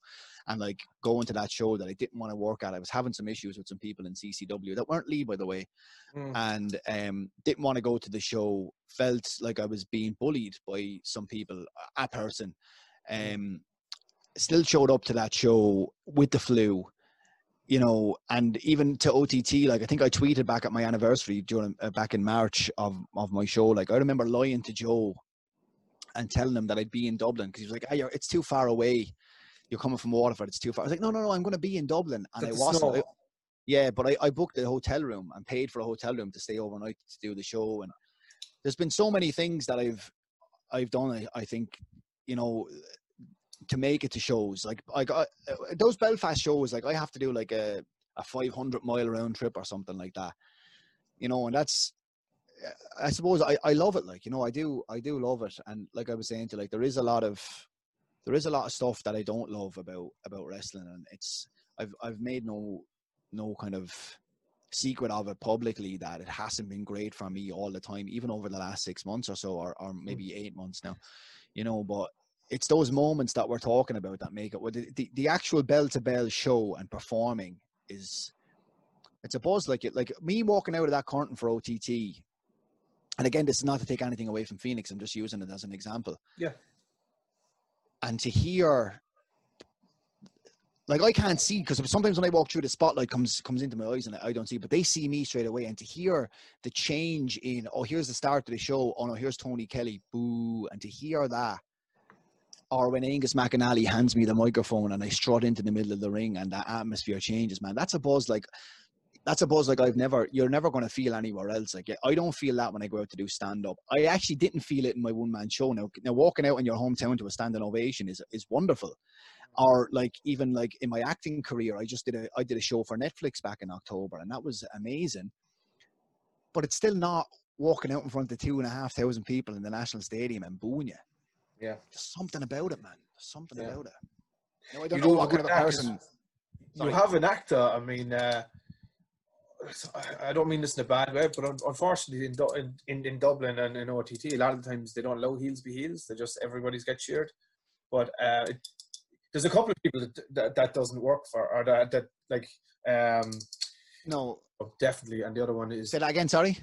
You're definitely one of those people that can get over as a heel, rather than just everyone get over because everyone just wants to cheer for everybody, because it's such a fan base. I will say this, and this might be controversial, but I don't care. I don't necessarily mean wrestlers, but some people want to be everyone's pal and everyone's friend, and like my tweets, and give me a high five while I walk through the crowd. No, you're a fucking heel. Do your fucking job. Yeah. And I don't necessarily mean the wrestlers. I'm just talking about people in general. I'm not talking about anyone in particular. My job is to be the bad guy announcer and to get booed. That's my job, right? So I'm going to do my job. Yeah.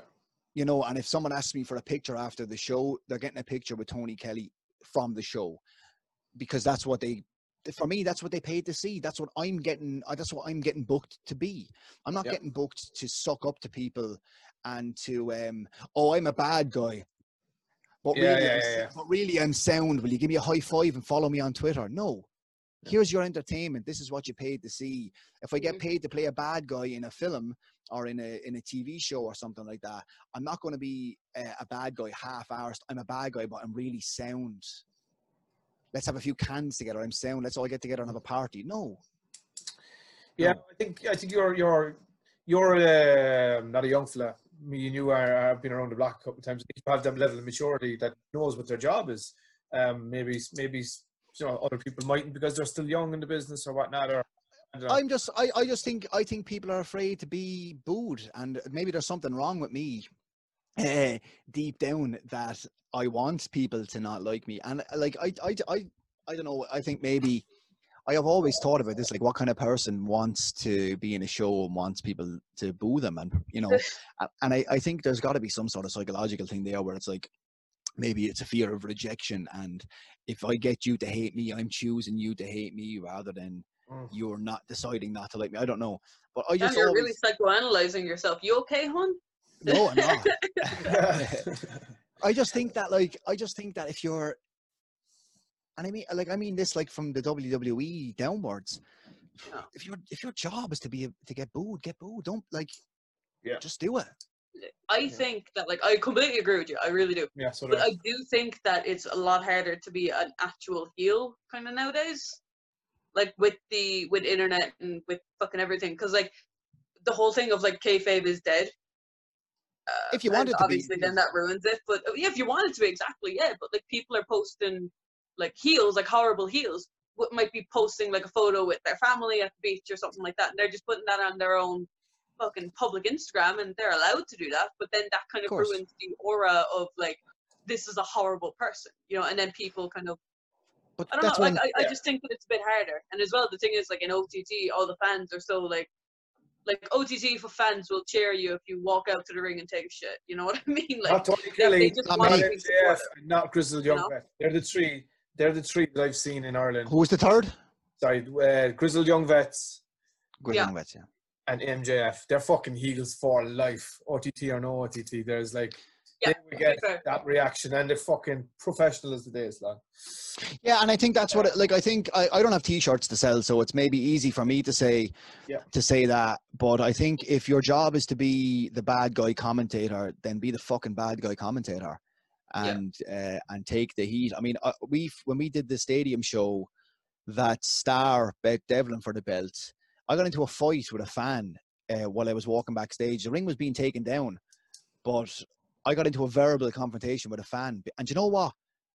He came up to me, or was it? I don't know. Basically, what I'm trying to say is now he has a story to tell after the show. He's still getting his money's worth. The show is over. The bell rang, the ring's been taken down, and he still got healed off somebody.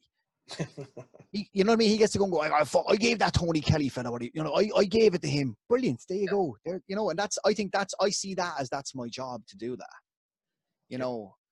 Until the car door closes and Tony Kelly has left the building. Tony Kelly. Come on. And I love it. We'll take a little break here. We'll call this the end of part 2, and we'll be right back with a couple of more chats and the infamous brawl for all that Tony Kelly's going to book for us. I forgot about that. Boom. Okay, lads, back to the part 3, final part. Before we get on to the brawl for all time, big sports fan, as I can see behind you, right? Liverpool. Mm-hmm. We won't get into talking about the Premiership because I'm only going to start crying, and nobody wants to see me cry again. Are you a football fan? NFL? Gaelic football. No, NFL. Well, I'm obviously, I think I don't make any secret. I'm a huge Liverpool fan. I'm in my dad's Liverpool room recording this. I have a season ticket for Anfield. I used to be a big NFL fan. I'm a Jets fan, which is not great. Yeah, I know that. I always slag you about that. I'm way more of a casual fan than I used to be now. Right. I don't know why. I used to love it. I think maybe because I was maybe living there full time. Yeah. I really got into it. I've kind of been an NFL fan since about 2002, before I even went to America. Yeah. And I always loved New York even before I went there. And they have the Jets and the Giants, obviously, and the Giants were wearing blue, and I associate that with Everton, even though I'm from Waterford. So I went, I'll be a Jets fan instead, because I can't follow a team in blue, even though I follow Waterford FC. But anyway, I still am a casual viewer, but wouldn't be as passionate about it as I was. I still should be following it. But you're a Man United fan who follows the Patriots. What a shocker. But then again, I balance it off because I follow I'm a big baseball fan as well, and I'm following. Who do you like? The Yankees. You're a Yanks fan, right? Okay. Yeah. So when I went over to see Barnsley in Canada a couple of years back, it was fucking while he was off cleaning skyscrapers, I was watching the playoffs. The Yankees were beat the Houston Astros and all that kind of stuff. So there's a Yankees pendant in here somewhere, and there's a Yankees bear right there that I'm looking at, because obviously New York. I was I lived in New York when they won the World Series in 2009. It was amazing. Oh yeah. Yep. Nice. I have a Yankees hat somewhere as well, but it got destroyed. It was one of the old school Yankee hats. I got it in Lids over in San Diego. But, and one of the really old school, it was when they were kind of green pinstripes. It's class. Yeah. Fucking thing got destroyed. Anyway, I digress. Sorry for boring it, Raven, in our sports chat.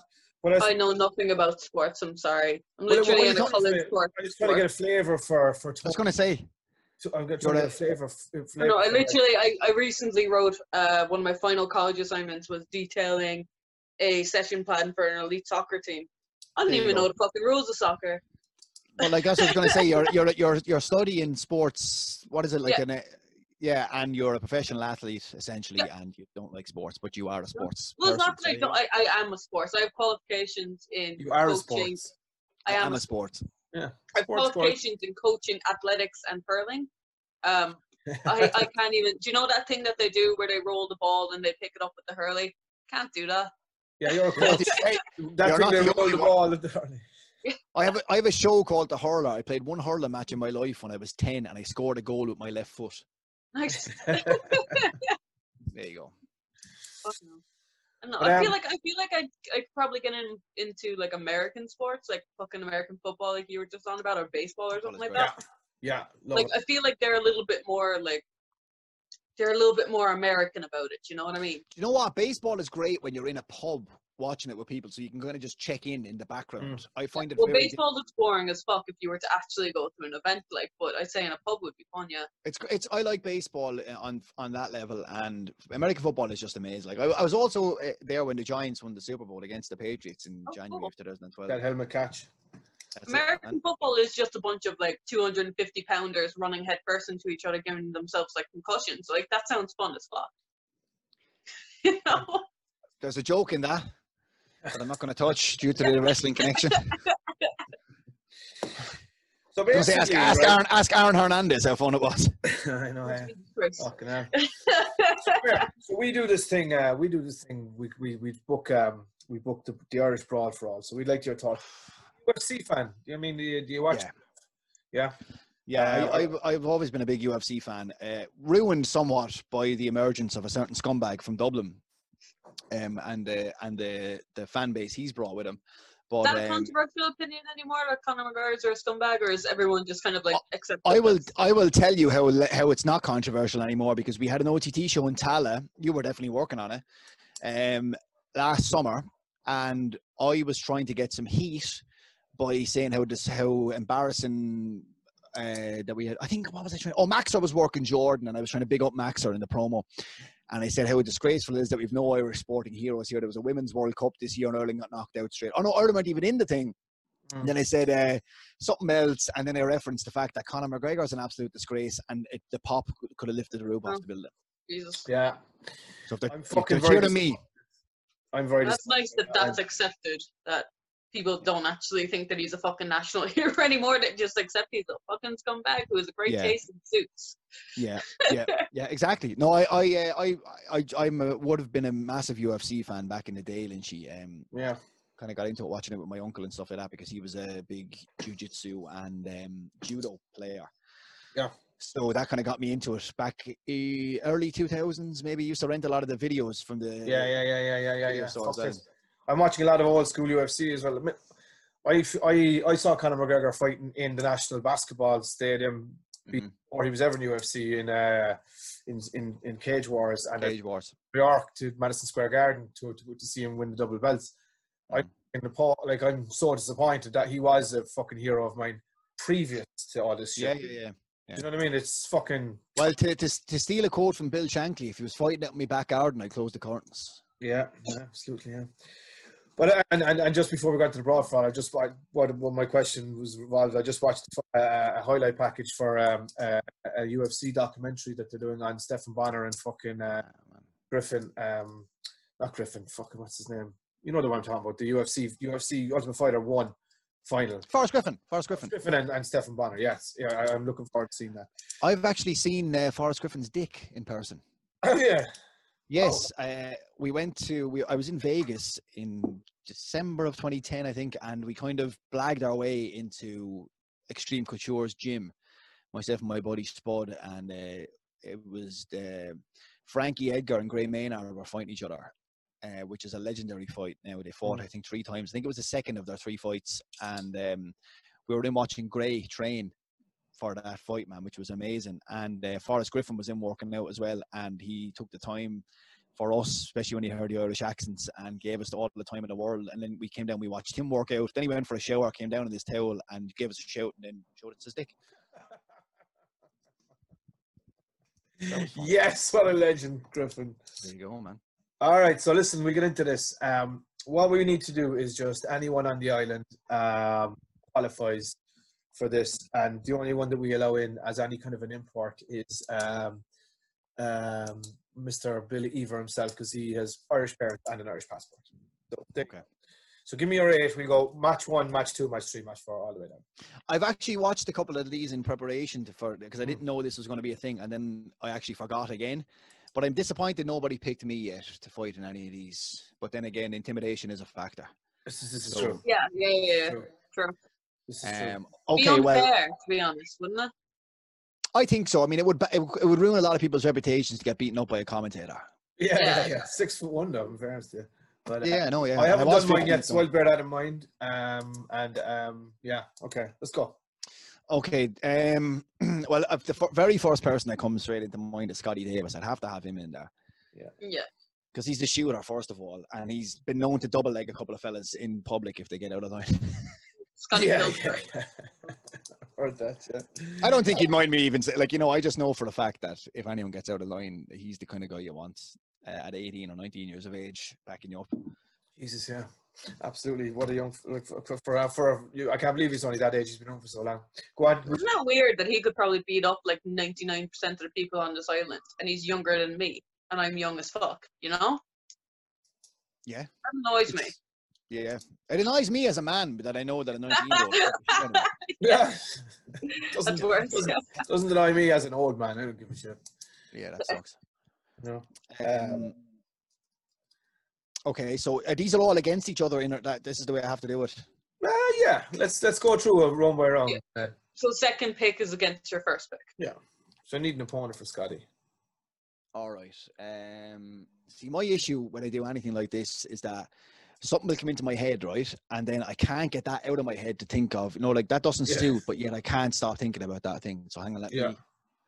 So Scotty Davis against Ballymun Bruiser. Okay. We love her. That would be You love her. That'd be a right fucking scrap. And I'll tell you why I'm doing that. It wasn't my initial thought, but the reason why I'm doing that is because Scotty and Bruiser had a match, or I don't know whether it was part of a tag match or whatever, in Phoenix. I wish I could remember. Obviously, I see a lot of Face four-way. Was it a four-way? Yeah. When that was like the second show, was it? Maybe second show. Yeah. Do you know who else was in the match?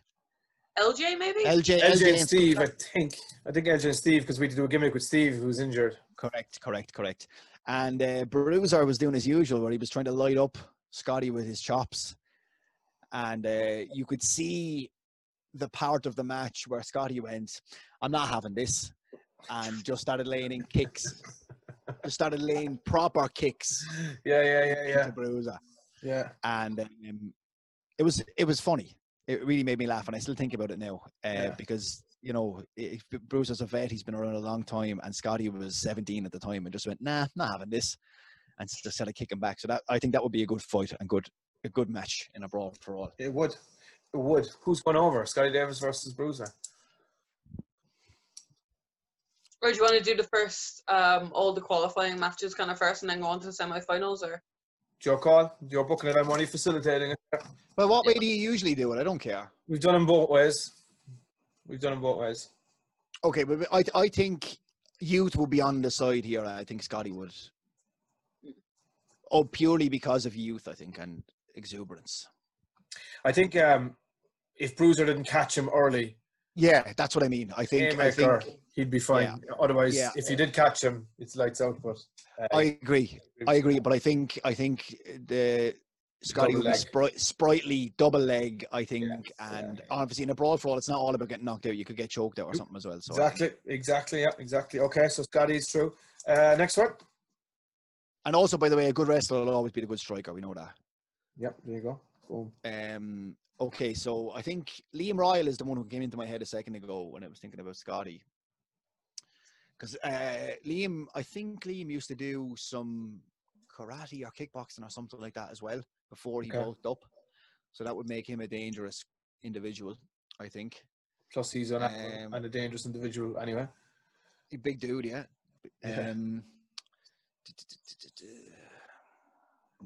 See, if this was a private conversation that we were having, I'd say someone that I hate and want Liam to tear the face off him. I'm not going to do that because I'm such a great politician. If you can mind read, I have it written down, but in here. No. To be honest with you, like there's a couple of people, so you wouldn't know. I'm only messing. Who would I actually? So hang on, Liam Ryle. Who would be a good opponent for Liam Ryle, though, I think.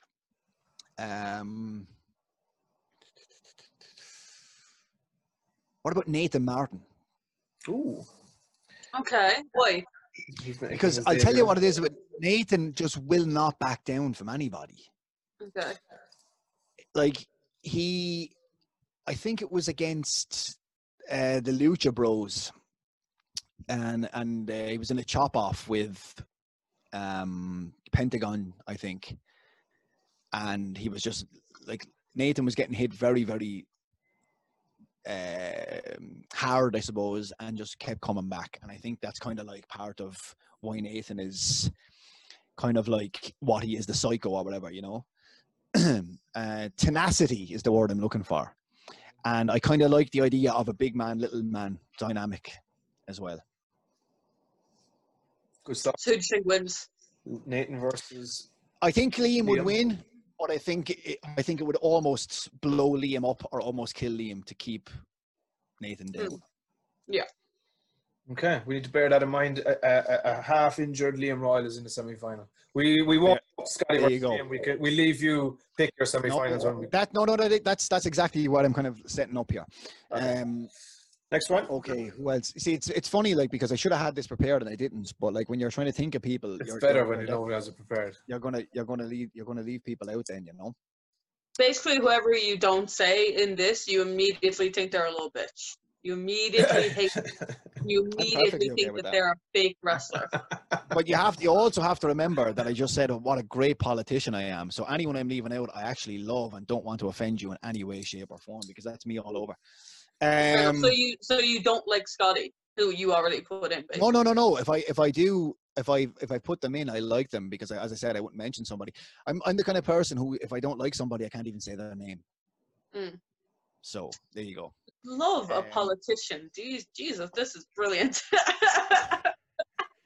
I think everybody's had Phil Biden there, so I'm in between whether to put Phil. Yeah, because I think that's quite obvious, and Phil is a tough bastard anyway. I remember when we did that Limerick show where we did that angle with Steve Savage and the G Train, Graham McCormick. Graham's a great guy, actually. I remember I got involved in that to kind of break it up, and Phil screamed in my face, man, and I'm not afraid of many men despite my appearance, and that was scary. That's something I regret we couldn't do with schedules, and by the time schedules matched, it was too late to do it. It was over, yeah. We were going to do a semi kind of a brawl fucking between McCormick and Phil. We were going to do a match, whether it was going to be a boxing match or a wrestling match or just a shoot match. We were going to do something, and both parties were really keen to do it, and it would have been, the storyline around it would have been really cool. But just fucking schedules just couldn't match up. One was training professionally to be a boxer, or is a professional boxer, and then the schedules for Phil couldn't work either. So we were like, that would have been a really cool angle. Would have been great. That was a lot of heat behind that as well. That was great. Yeah. Anyway, I'm trying to think of people that haven't, because I think like a lot of people say Justy as well, and Justy's a hardy bastard, and Phil and stuff like that. So I'm just trying to leave people out that just try to make it a little bit different. And okay, I have one. You like this one, didn't you? Right? So Bedlam Billy Lynch. All right. Against Dan O'Burns. Hey, battle of the small man. Battle of the bald men and the battle of the scum of the south. Yeah. Scum of the south implode. I think that would be an interesting matchup. Told you. Yeah, I think you'd take him, but I think it would be a situation. I think it would be a situation where it'd be like the Nathan Martin and Liam Royal situation. I would think Burnsy would need to be made. You'd need to make sure that he's not getting back up. Yeah. Nearly have to kill him. Yeah, and he'll laugh at that, I think, as well. Is Bedlam going to win this now because you're a politicking bastard? Yeah, no, I wouldn't say so. I'm just happy to be out of the first round. My only politics that I do agree with is trying not to name names when I'm getting passionate about stuff. That's all. I've been close a few times on this as well, to being like, and this fucking person in this fucking 1K scenario. Yeah, no, that's my only. That's the only politicking that I actually do, is not outwardly saying someone's name. Okay, so how many matches? Who's the most overrated wrestler in Ireland? In Ireland? Don't actually answer this. No, that would be cause for a dismissal, I would have thought. Yes. Yeah.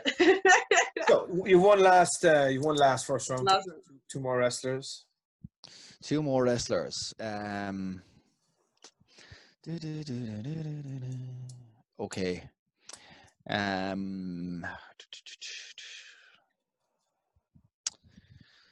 Let's have a little think here now, right?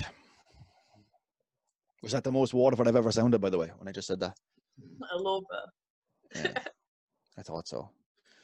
I don't do my Tony impressions when you're around, see, so... It's the worst impression. Right, okay, so Lynchy thinks he can do a Tony Kelly impression, and it's the worst thing I've ever heard in my life. It's terrible. It's not a good impression. And look at her laughing there as if it's funny, like. No, I remember once we were coming back from a Dublin show, like, I don't know why, you must have, like, drove me up to the tea or something like that, and we were coming back, and it was around 2 a.m, and both of us were just, like, delirious and trying to keep each other awake, and we started doing impressions of you for some reason. But, like, in my impression, you had, like, a foot fetish, and, like, I was just doing I hate feet. But, like, I was just doing a shit Waterford accent, just talking about how, like, I want to suck on someone's toes. Oh, I hate feet. Like, it's just that bullshit at, like, 2 a.m. that, like, has you, like, obsessively laughing. You know that laugh when you, like, your stomach hurts a bit? You've told me this story before, and I remember how hot I got about it as well. I got really hot about that. And I think mainly because... Yeah, you're the one who broke the news to me about all this. And but I remember you telling me that about the foot thing, and like that's actually have to turn on my stomach even thinking I can't look at my own feet. I hate it. I have like a really aversion to it. It's disgusting. I think Luke told you, but why does he do it? Why does he do it? And you came out the back to me and I was doing something and you were like, "Aren't you doing an impression of me? Do it." I'm like, it's like, no. Yeah. Anyway, I don't. Who the fuck can I put into this? Last two. Some hardy bastards in Ireland. Someone who you wouldn't want to punch off of, basically. Like. Do you know who I'm going to put in? I'm going to put Carl, CT Flexor. That's who I'll put in. Okay. Carl is a hardy bastard, and there's a famous story that took place on a Phoenix show that I'm definitely not allowed to tell on a public podcast, that he had a run-in with a certain person who, actually, I can tell the story if I don't name who the person is, Lynchy, can't I? Yeah, sure. Really. There was a problem that happened in a match, and I'm not even going to tell the story. It's just one of the best lines I've ever heard in my life. And the line goes, I wasn't there because I was commentating, but I was told by several people that there was a little bit of, like it happens in the ring, there was a little bit of a back and forth, and it was fine after this. But someone said something about, you want to learn how to work, to Carl, and Carl said, "What the fuck are you talking about? My work is as tight as your grandmother's knickers." Yeah, and that is the best line I've ever heard in my life. I love Carl anyway, but like that is one of the best lines ever. But I think Carl is a hardy bastard. I'd like to see him in this. And facing Carl, last spot in the Tony Kelly Brawl for All. What kind of person and friend and manager would I be if I didn't put Michael in this? Oh, yes. Got to put Michael over at every opportunity. There you go. Well, you have an opportunity to put him over CT Flexor right now, Tony Kelly. I think again, it's a situation like what we said earlier with Bruiser and Scotty. I think if Carol didn't lay in, get Michael on the jaw or something like that, I think Michael would wrestle Carol into submission. So we've got Scotty, Liam Royal, Billy Bedlam, and Michael May in the semi-finals of the Brawl for All. Actually, I want to tell another funny. I love Carol so much, right? So, like, I managed rough stuff in OTT for a couple of shows, right? And the first, I had forgotten he was working as CT Flexor, and I remember him as Carl Bull O'Reilly, right? Yes. And I just completely forgotten. I'd completely forgotten. So it was him and Paul Scarf against Martina and Paddy Morrow. But by the way, Paddy Morrow, man, there's a guy I'd love to manage. Paddy Morrow, man, I love him first of all, just personally, but like the best worker that this island has ever produced, in my opinion. Best seller, best psychology, man. Paddy Morrow is so underrated, just unbelievable. But Paddy came back. And I remember, man, I'll never forget the pop from when he appeared on the screen that time, because he hadn't been around for a while. to join up with Martina and wrestle rough stuff when they were acting as my muscle. So I remember I was at ringside shouting, "Come on, Carl! Come on, Carl!" like during the whole match, because I'm very vocal and stuff like that during a lull in the match. And he came back to me backstage. And he was legitimately hot. Like it was a great match. It was such a hot angle. And he came back and I was like, "That was great. Oh my God." He was like, "My name is fucking CT. I'm not wrestling as Carl anymore. You fucking idiot." And and to this day, he knows, like, if I see him backstage, or I go, "All right, CT, I've never made the mistake of calling him Carl, even outside of the again." So funny, man. He's such a funny guy. But yeah, so that's where we're at. So where we're at with the semi-finals then? So Scotty and Liam in one semi-final, myself and Michael May in the other. Is that the way you want to leave that? You and Michael and Scotty and fuck. Or you can mix that up. You can mix it up. You're booking it. I'd like to see Michael and Liam because of the whole relationship. Maybe you want to keep that for the final, no? If they get through. No, I don't think so. Okay. I don't think Michael May has a chance of beating Billy Bedlam. That's part of it as well, yeah. You don't need to politic. It's okay. But here's the thing: like, I want to see you. I want to see you're stepping on my punchline that I'm setting up here the whole way through. See, the reason why I need to see you and Scotty in the semi-final is because I need to see him suplex you again 20 times in a row. While I'm knocked out, is it? You're unconscious, yeah. Yeah. I don't know if I've heard that version of the story, but yeah, I heard he gave you like 15 or 16 German suplexes in a row. Well, what version of it? I'm interested to know. There was a couple of different versions of the story. But... No, I obviously watched the other podcast. Oh, yeah. And I heard you referencing it, but all I'd heard is that you had a match and he gave you a load of German suplexes. There was no real more to it. Like. Yeah. Some people said that I was knocked out after 3 and he kept German. Who does that? Is this Bedlam's revenge that I get to? No, the only time I've seen you get knocked out is when Bruiser clotheslines you in Waterford. Yeah. It's like, Bruiser get backstage. There's a lot of people I'd like to knock out. You're not one of them. Yeah, that sounds about right. Yeah. So me and Scotty. You and Scotty, yeah, and Michael and Liam. It's a good job this is only fun and games and no one really gives a shit, isn't it? I see a lot of this is all dependent on whether someone lands a shot or not, you know what I mean? Well, I tell you for a fact, if I don't headbutt somebody in the first if I don't headbutt Scotty Davis in the first 10 seconds, I'm out. I'm done. That's what I think the same thing as well. Yeah. No, I don't throw me head. I never have done. But unless I think I'm kind of the same as you, that if I land, I'm a hurler. Like I was playing G8 till I was 30 odds. Like that's my back. Yeah. I'm a fucking hurler, like with grass stains on my pants. I'm not a. My thing has always been if they don't go down when I hit them first, then I'm in trouble. Yeah. And that's always. I just write Scotty down here. It's okay. No. There's no hesitation. I do think he would take you. Absolutely. If you didn't land. If he didn't just land happy to get first. to the semi-final. So May and Liam is the real one we're talking about here. Yeah, that's a really difficult one, I think, because again you're looking at a wrestler versus now Michael is well able to strike as well. His chops are fucking lethal apparently. I'm luckily enough I haven't felt one, but yeah, I was coming into it going I think Michael would take Liam, but now the more I'm thinking about it. Although I say that Liam would be in bits after fighting Nathan. Yeah, he did, yeah. That's a big fucking variable right there. Yeah. I think Michael would take Liam in wrestling wise. I think he would wrestle him down. But then you're dependent on I think after coming out of that. So we're seeing a legit 100 final. Yeah. That's what I wanted originally. Yeah. Not a complete reunion. We're not a complete reunion. Just 2 members of Legit 100. The other person's not there. Was there a third? Oh. Yeah, there was. Not anymore. So Scotty versus Michael May. So tempted right now. So holding my tongue. Yeah, no, I saw he put himself in some Twitter hot water with me before over something silly he tweeted, so I don't really give a fuck about that. Who's this? The other member of Legit 100 that isn't Oh, Michael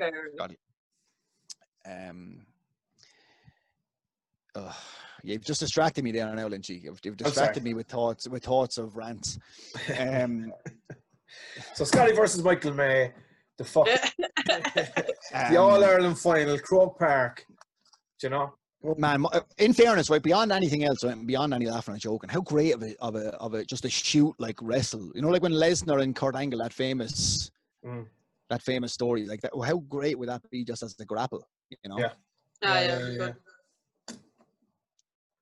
I think I have to put Scotty over, lads. Why? Why do you think he'd win?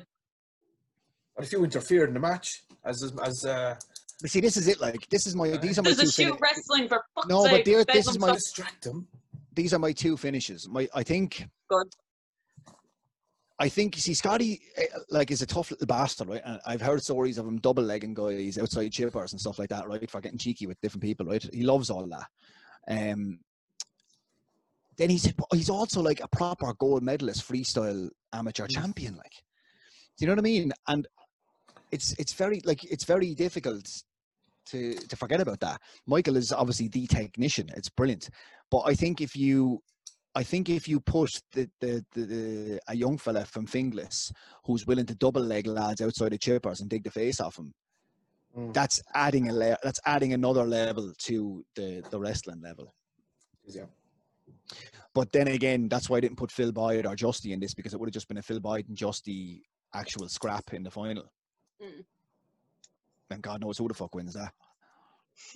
That's something I want to see, to be honest with you. Love to see it. Well, there's a couple of shoot fights I'd like to see, but most of them involve me and other people. I was just about to make that exact joke. Holy shit. There you go. There you go. Go on, So who do you want to fight now? are we finalising on Scotty? Yeah. Boom. Tony Kelly's Brawl for All champion, Scotty Davis. I think that's 2 Scotty winners, is it? I think so. Yeah. See, I find it hard to look past wrestlers always, even when I watch UFC. I love a wrestler. But I also find it hard to look past, like, when it comes to street fighting. Yeah. You know, when it comes to someone who has the balls to put it up to someone. That's it. Like, it's all well and good saying, like, I'll dig the head off you. But when there's someone, like, I know for a fact that Scotty has stood up for people in the street, say, and like dealt with issues, and that's a tough real life experience thing. Like it is a real life experience, and unless you've been in a fight, legit. I'm not talking about we're in the ring and things got a bit heated. I'm talking about being on the street with someone. Someone starts and you give them a fucking smack in the chops. That's experience that you can't teach that, as Enzo Amore would have said. Yeah, you can't teach that. And on that note, we're going to end this absolutely fucking enthralling conversation, Tony. It was a pleasure having you on. It's a pleasure seeing you. It's been too long since, obviously, with fucking all this fucking quarantine, we haven't seen anybody. But looking forward to getting hopefully the things back on track in August, and if not in August, it'll be September, I'm sure of it. And you know what? It's always a pleasure spending some time with you. So thanks very much for doing it. And love that. Yeah, thanks very much. Thanks for having me. And Miss Raven Creed, it was very good to see and speak to you as well. I haven't seen you for ages, girl. Lovely to catch up with you, to be honest. Come here, I tell you, how can we end this? Do the Tony Kelly impression, Lynchy. I can't do it in front of you, and how on earth? Hang on a second. How on earth are we going to do a podcast with me on it, or a video cast, or whatever you call this, right? Reference the impression, talk about how hot I got about it, and you don't do the impression. Yeah, do it. Talk about how much he likes toes. Do it. Please don't do that. Why? But why do I like toes, Emma? Why? That's the thing. Luke, why is he doing it? Put it into context, Luke. I don't know. Lynchy, come here to me. Why are you doing the impression?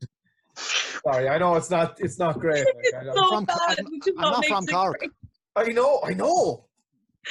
But here's the thing, right? Miss Creed said that she did an impression on me as well, so you do it. I literally can't. She just said she was doing it. How'd you do it? How do I do it? All right, go on. Tony. 1 second, sorry, I'm trying to get the name. Tony. Can you just say your name in like a promo way? Tony Kelly. Tony Kelly. Tony Kelly. I love Thomas Lynch. Nah, I can't do accent. Do you know what though, right? That's worse than mine. No, I was actually going to say, right, the way she said Tony, at least she went Tony, like it's Tony. Yeah. Right? At least that was a better effort than a Cork accented Tony Kelly, who's clearly so insecure about everything and has to go, but why? But why? That's because okay, then that means that I'm referencing what you said to Luke. But why does he do it, Luke? Why? And then you came outside the door to me. You do an impression of me, I want to hear it. And I'm like...